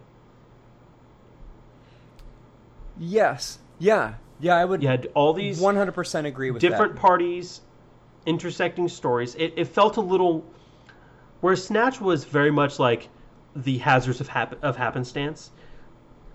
The Gentleman felt more like a shadow war between gangs of London or gangs of England and criminals of England. Yeah, with the same type of broad cast of characters, with intersecting storylines and story beats, but it felt more purposeful, whereas Snatch felt like an accident after accident after accident. You know what I mean? Yeah, well, yeah, Revolver felt like that in a way, too. Yeah, but I don't want to think about Revolver. Because I didn't really like it. Yeah, agreed. So, yeah, I think you're right. Looking at his filmography, there's a couple of other movies that he had made, like The Man from U.N.C.L.E., Rock and Rolla. Really, it'd be those, and then which are throughout his career. I think if we would have watched those as well, you would have seen those steps kind of going from Snatch to here. But yeah, I think this is the quintessential Guy Ritchie movie, much like Tarantino, and I keep saying his name because I do think the two, you could really do a compare and contrast between the two, but much like you can watch specific Tarantino movies and be like, that is the quintessential Tarantino movie, and then you can watch other movies, you're like, I see his fingerprint on this, but that's not the Tarantino movie, and that's not, like, you saw his fingerprint on King Arthur, you saw his fingerprint on Sherlock, but they weren't the quintessential Guy Ritchie movies. And this one definitely felt like that, yeah. Which I was glad to come back and finish this task off with, because I really enjoy that part of him. Yeah. The humor in this one was also like top-notch. There was a lot of funny moments that... It's like what you said with Snatch, like, a lot of the funny moments in that made sense for its time, and so this one, a lot of the humor felt like correct for its time as well. You know what I mean? Yeah. I mean, but it was only 2 years ago. Right. But it's modern times. What do you mean? Yeah, okay. I know what you mean. Yeah, I know what you mean. Yeah. It just... the more I think about The Gentleman and Snatch, the more similarities and parallels I can pull between them. It's just... Yeah, definitely. I have this note here, and I'm trying to figure out if I just have a spelling error, because I can't remember why I wrote it down. I say, Rot came into his own about an hour in. R-O-T. I don't know what that is. What? Rot? Rot, yeah. That's what I'm thinking. There may have been like a spelling error when I did that. Rot. Felt like he came into his own Ray. about an hour It's in. Ray. Nope, I bet it's Ray. So it would be Charlie Hunnam's character. Oh, yeah. I felt like it took about an hour for that character to really make an impact in the movie. And man, once it did, holy hell, that character really stood out for the rest of the movie. I don't know if that was by. I guess it's by design. I don't think that was Charlie Hunnam. Just not. I mean, maybe if you put Tom Hardy in there, it would have been earlier. Yeah, if they got Tom Hardy, they would have edited the story way differently. No, so yeah, no, I agree. I mean, yeah. Essentially, from that moment that he was sent to go get what's her name, Ellen? I think so. Or Laura. Rosalind? Elliot Sumner played Laura Pressfield. Once, like the moment he was sent to go get Laura Pressfield from the bad part of town or whatever, like he just chewed up the scene, dude. So good. Yeah. Yeah, I really enjoyed that. I think after listening to Greenlights, I feel like there was a lot that McConaughey pulled from his life and sort of the drama in his life to bring into this character, more so than I think. Lincoln Lawyer might be the only other one that I can think of where I really felt that from him. But then again, I would have to go back and rewatch movies in order to, make that comparison. Yeah, the dialogue in this, oh my goodness. And this was another thing. As it went on, it got better.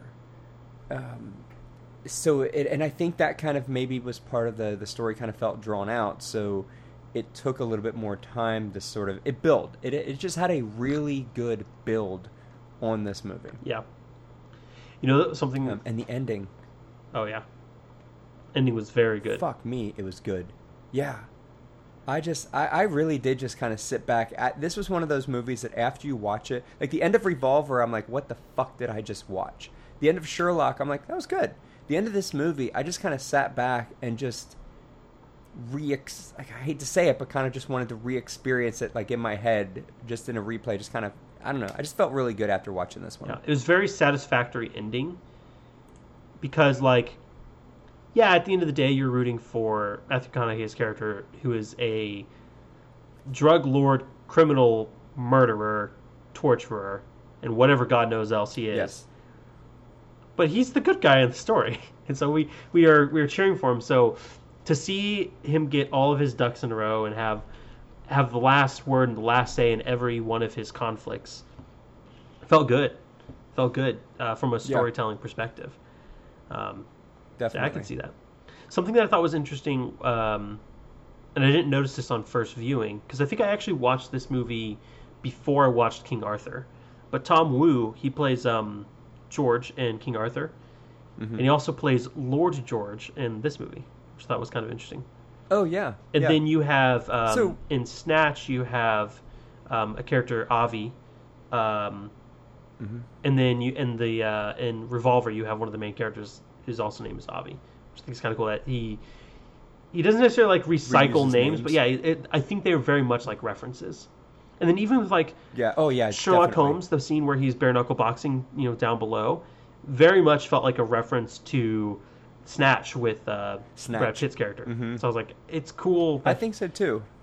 Like his movies with all the callback and self-referential humor and jokes and all that kind of stuff. You get that throughout his whole career with Guy Ritchie movies, which I think is cool. Which I think is part of the reason why he can have that unique style, and there's that fingerprint on it. Like, it's just another thing that you, without knowing who the director, writer of a movie was, if you watched one of his movies, you'd probably know right away, or at least assume that he was the writer-director. So let's go ahead and take the red thread throughout these 5 movies. Who were the people? You want to start from the beginning and work your way to the gentleman, or you want to go backwards? We'll start from the beginning.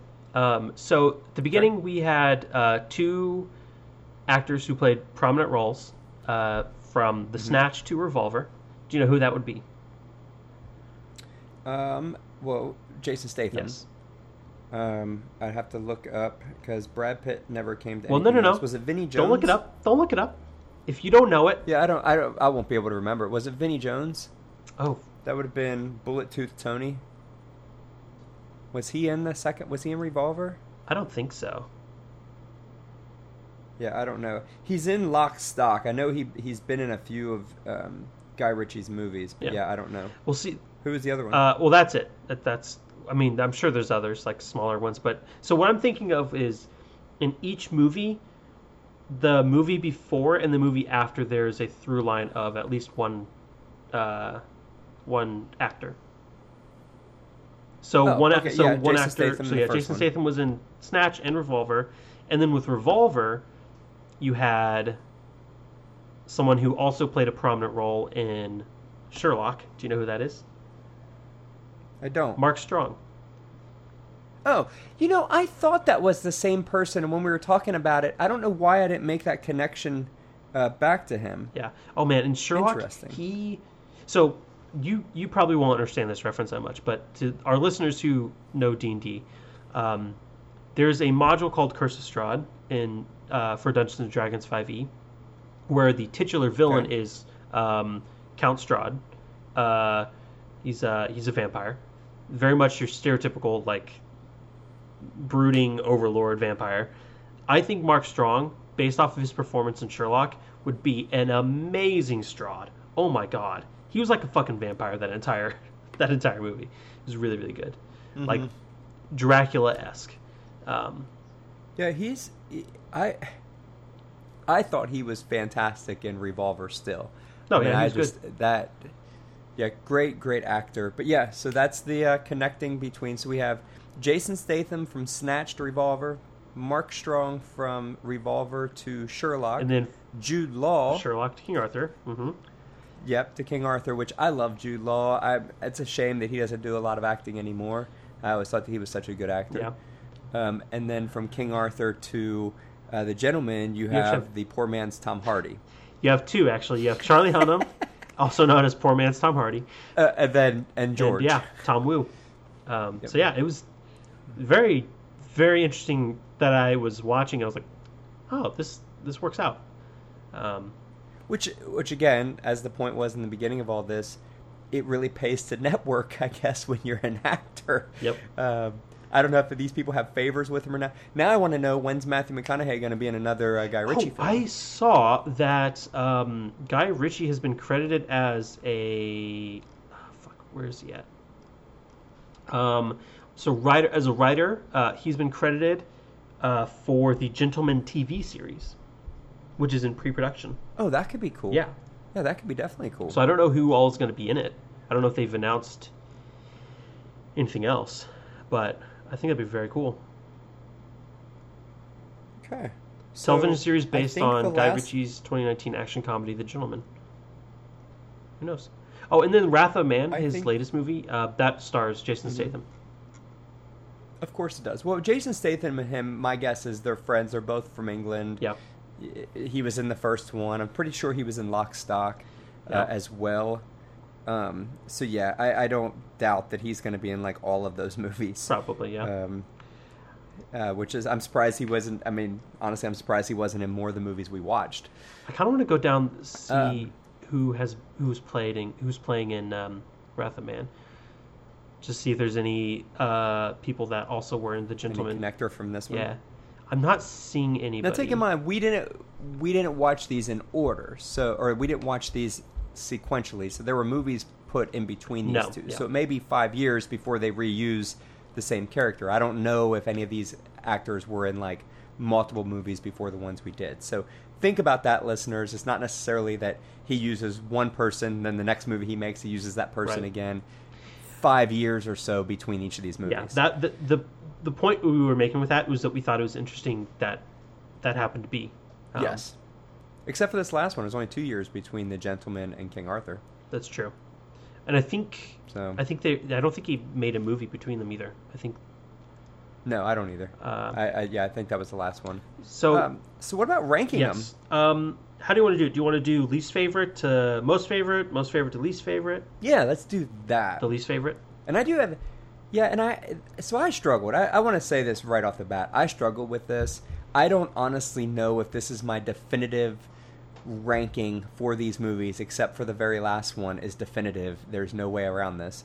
But I also think there's a difference between which of the movie, and this is a weird thing to think about, but which of the movies I felt were more Guy Ritchie-esque is a different ranking than the movies that I found more entertaining. Yes. If that makes sense. Yes, I agree. Okay. I make sure that came across right. So I'm going to do them in what I found to be more entertaining. Okay. As media consumption. I'll do the same. Okay. My least favorite, my guess is we're going to be in sync with this one. How about we do it on the count of 3? 3, 2, 1. King Arthur. Revolver. Yes. Your least favorite, huh? No, Revolver was my least favorite. Yeah. Yeah, definitely Revolver. Which is funny enough, I felt like that one was a Guy Ritchie movie on crack at points. Like it felt like turned up to 11. It was like if it was like if Tom Hardy if the poor man's Guy Ritchie. No, it felt like a film house style movie. Like he was definitely trying to be a little bit more artistic, trying something different, and I just don't think it played out as well. I don't know that I would ever. That's a lie, because I did. If this movie would have been on HBO Max, or like if I didn't have to pay for this movie, I would have probably watched it again just to try to see if I can catch, kind of like rewatching like a movie like The Sixth Sense. Can I catch some of these things that are happening? But then again, I'm like, do I really want to waste another hour and 45 minutes of my life? Fair. Because I don't know that I enjoyed this movie. Yeah. There were definitely parts of it that I enjoyed that I thought were good, but overall, I do not think that I enjoyed this movie. No, you took the words right out of my mouth. The only thing I was going to add to it was, and this is something I think is kind of curious, the Revolver on IMDb has been scored 6.4 out of 10 stars from 91,000 reviews, and it had a 25 on Metascore. Interesting. So I'm curious. You ought to, each time we do one of these, I want you to pull up the next one. I do, yeah. Because I'm curious what they would be. I will. Number 4 of the movie that I found the most entertaining, and I'm going to be very, very transparent here. These 4 are very hard to rank. In my opinion, they are very hard to rank. These are great movies and deserve to be on any, like, these are like, if you want to watch a good movie, you could throw any one of these 4 in there and you're going to get a good, entertaining movie. Yep. But I ranked number 4 with The Gentleman. Okay. I put Sherlock as my number 4. Okay. I had a feeling. So let's look at The Gentleman, see what it was, what it's been scored. How do you type again? And I will say that the difference between number 4 and 5, you could probably add most of his collection in between number 4 and 5. Because that's how much I disliked Revolver compared to these other 4. So, The Gentleman, out of, 266,000 reviews. So Revolver only had 91,000. This one had almost 3 times as many reviews. Which, I mean, bigger cast. Yeah. It was scored a 7.8 out of 10 on IMDb and a 51 on Metascore. Okay. Yeah, I could definitely see that. I mean, it definitely was that much better than Revolver. Yeah. So, yeah, Gentleman, and then you say Sherlock. What was the Sherlock rating? Sherlock was rated 7.6 out of 10 with 592,000 reviews. Wow, so okay. It's something that's interesting and to keep in mind is there's a point where a movie gets so popular and has so many people reviewing it that naturally it's going to average of a lower score than if it didn't have as many views, right? Yeah. Because you're always going to have those people who maybe they just don't like Guy Ritchie, maybe they just don't like Jude Law or Robert Downey Jr., or maybe they just don't like movies based in England, or maybe they just don't like Sherlock Holmes, and they're going to just rate it poorly because of it. Whereas something like with Revolver, it is a lot lower, but the people who are reviewing it are probably people who either went out of their way to view it, or for the express purpose of enjoying it, or not enjoying it. You know what I mean? Yeah. So yeah, definitely. Just something to keep in mind. But yeah. So there's a sort of a dichotomy there, a definite polarization. Yeah. Sherlock Holmes also got a 57 on Metascore. Okay, so about the same. Yeah, about the same. A little bit better performing on Metascore, which again, I don't know. This is just what comes up on IMDb. I'm not seeking out Metascore because I don't like, whatever. I don't care. But yeah, pretty much the same. So the tracks so far. So our number 3. What's yours? These are so hard, and these are going off the cuff. I didn't really think about this beforehand. Pure entertainment value, I'm going to have to go with Snatch. Me too. That was definitely my number 3. Yeah.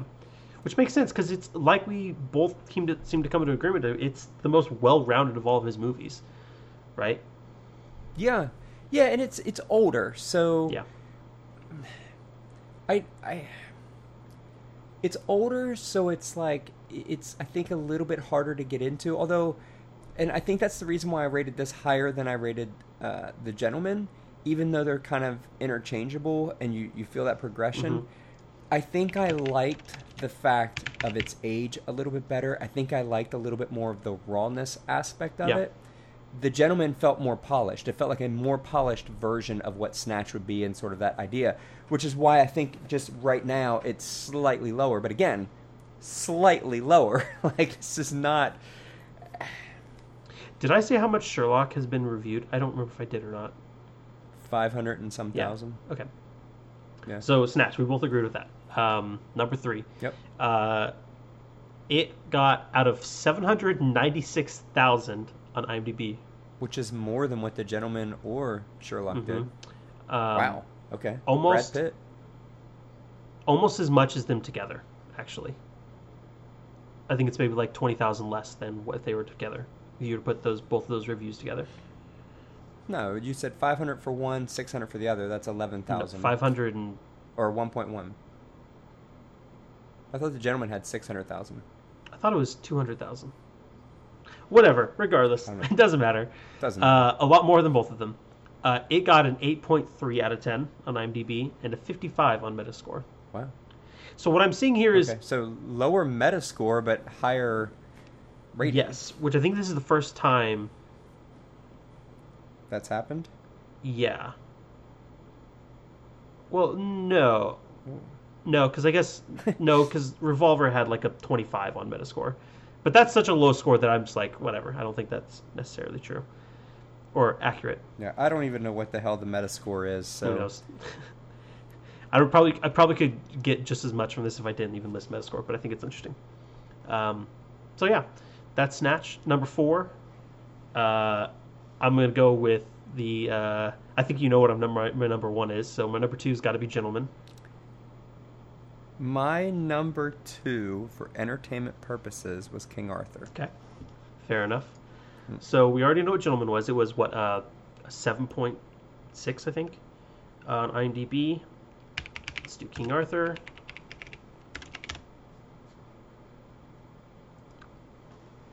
King Arthur was a 6.7 out of 10 on IMDb with only 197,000 reviews. And it had a 41 on Metascore. Okay. So the Metascore, I just kind of browsed it a little bit. That is from Metacritic. That is the score given to it by major reviewers like the Chicago Tribune and stuff like that. So it's an average of all of those different ones brought together, which... Basically, it's the people that are paid to watch movies and their bullshit opinion of them. Yep. It pretty much it's the reviewers. I find myself usually falling more in line with like average viewers like yourself or you or myself versus like actual movie reviewers. Yeah. Generally. And it's like 20 of them, 20 or 21 different people. So, we'll tell you this, like it's a pretty good solid score over people that literally make a living out of watching movies.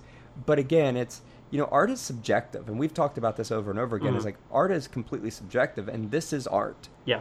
And like I said, we're talking about what the entertainment factor is. Yes. So obviously we know what number 1 is. Yep. For you, it would be Sherlock. Mine's Sherlock. Mine's King Arthur. Yours, King Arthur. And I know that you put Sherlock down there really low. Yeah. And when we... Much like with putting... Because you put Gentleman at number 4, correct? much like with your reasoning behind putting it there, I put it there because a combination of a story mythos that I'm not too interested in, with which being Sherlock, with it being your popcorn flick blockbuster, in my view, that's how I view it.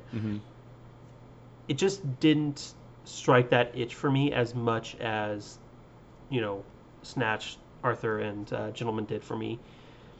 Because going into it, I wanted to be entertained by Guy Ritchie, and that one seemed the least like Guy Ritchie movies for me. Even though it's still entertaining. Yes. Does that make sense? That's why I ranked it. It's not does. that I think it's a bad movie and I at think all. if we, and that's why I said, like, if I were going to rank these in the flavor of how Guy Ritchie they were, or like if I wanted to watch the best Guy Ritchie movies, I don't think this is the best Guy Ritchie movie. Yeah. Truthfully, out of these 5, I think Snatch and then The Gentleman are the best 2 Guy Ritchie movies, with King Arthur right after it. Revolver still goes last. Sherlock, I think I really liked the dialogue so much, and the that chemistry between Jude Law and Robert Downey Jr. I just really enjoy that, and I do enjoy the mythos of Sherlock a lot because it's something that I'm still listening to and still in the process. So, yeah, it felt really entertaining to me, and I really just enjoyed that for what it was. It wasn't thought provoking. It didn't challenge me in any way. It wasn't anything like that. It just pure entertainment for what I go to a movie to see. Like, I'd love to go see this in a theater and watch it. It'd been great. I wouldn't have had nearly a good conversation afterwards. Yeah. Imagine you just sitting outside a movie theater like, hey, do you have like 2 hours to talk about this movie and a bunch of other Guy Ritchie movies? And, like, this poor like family's trying to like hide their kids from you, like, no, don't. I knew a person once. We went and watched some movies together, and the first time we ever watched a movie together, I was trying to talk to them about the movie coming out of the theater, and they said, I don't talk about the movie until I get to the car. And it really threw me, and then it became an ongoing joke throughout, like, every time we did anything together.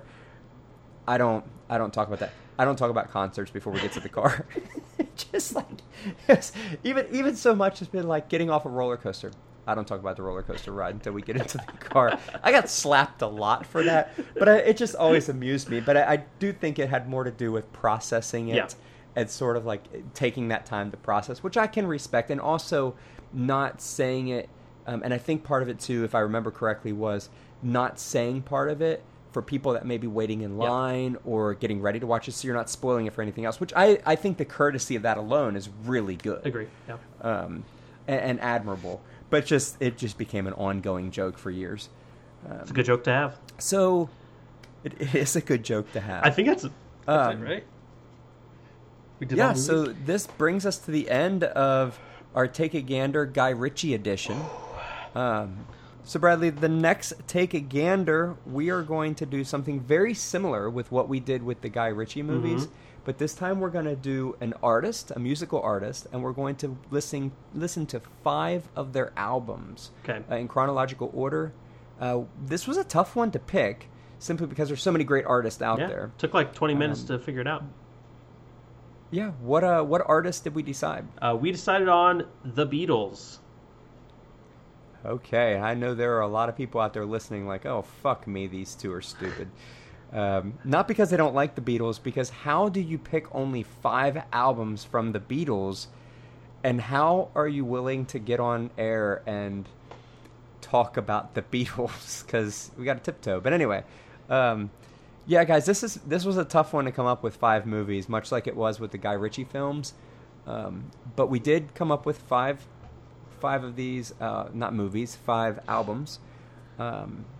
Which ones are we listening to, and in what order? So, like with Guy Ritchie, we're going to do 5 albums throughout their discography, starting with their earliest to their latest. The ones that Jeremy chose, I didn't choose any of these.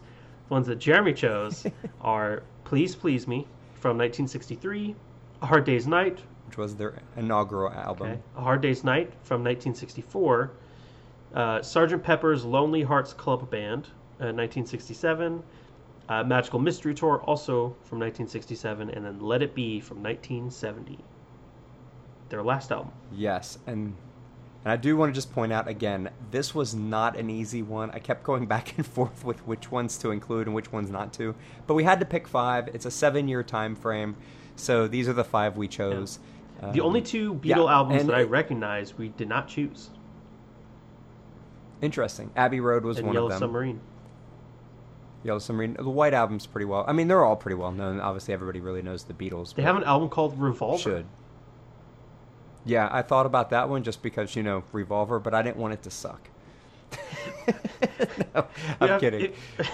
Revolver was an okay movie. It just wasn't the best.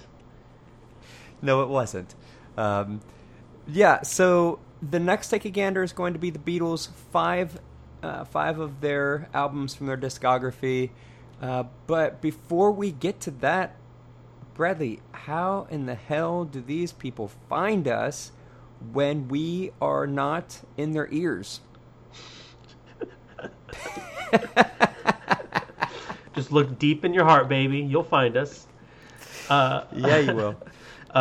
So you can find me on Twitter, Instagram, Twitch, and the Google Pros Be Rad.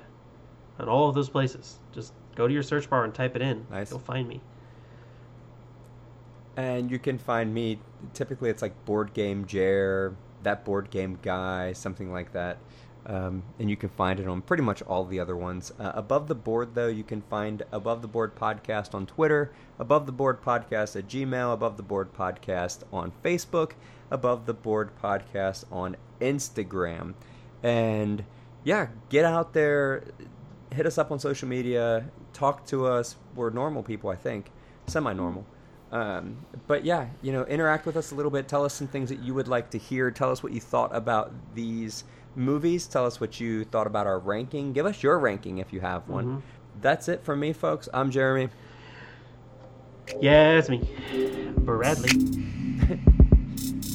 And we'll see you next time.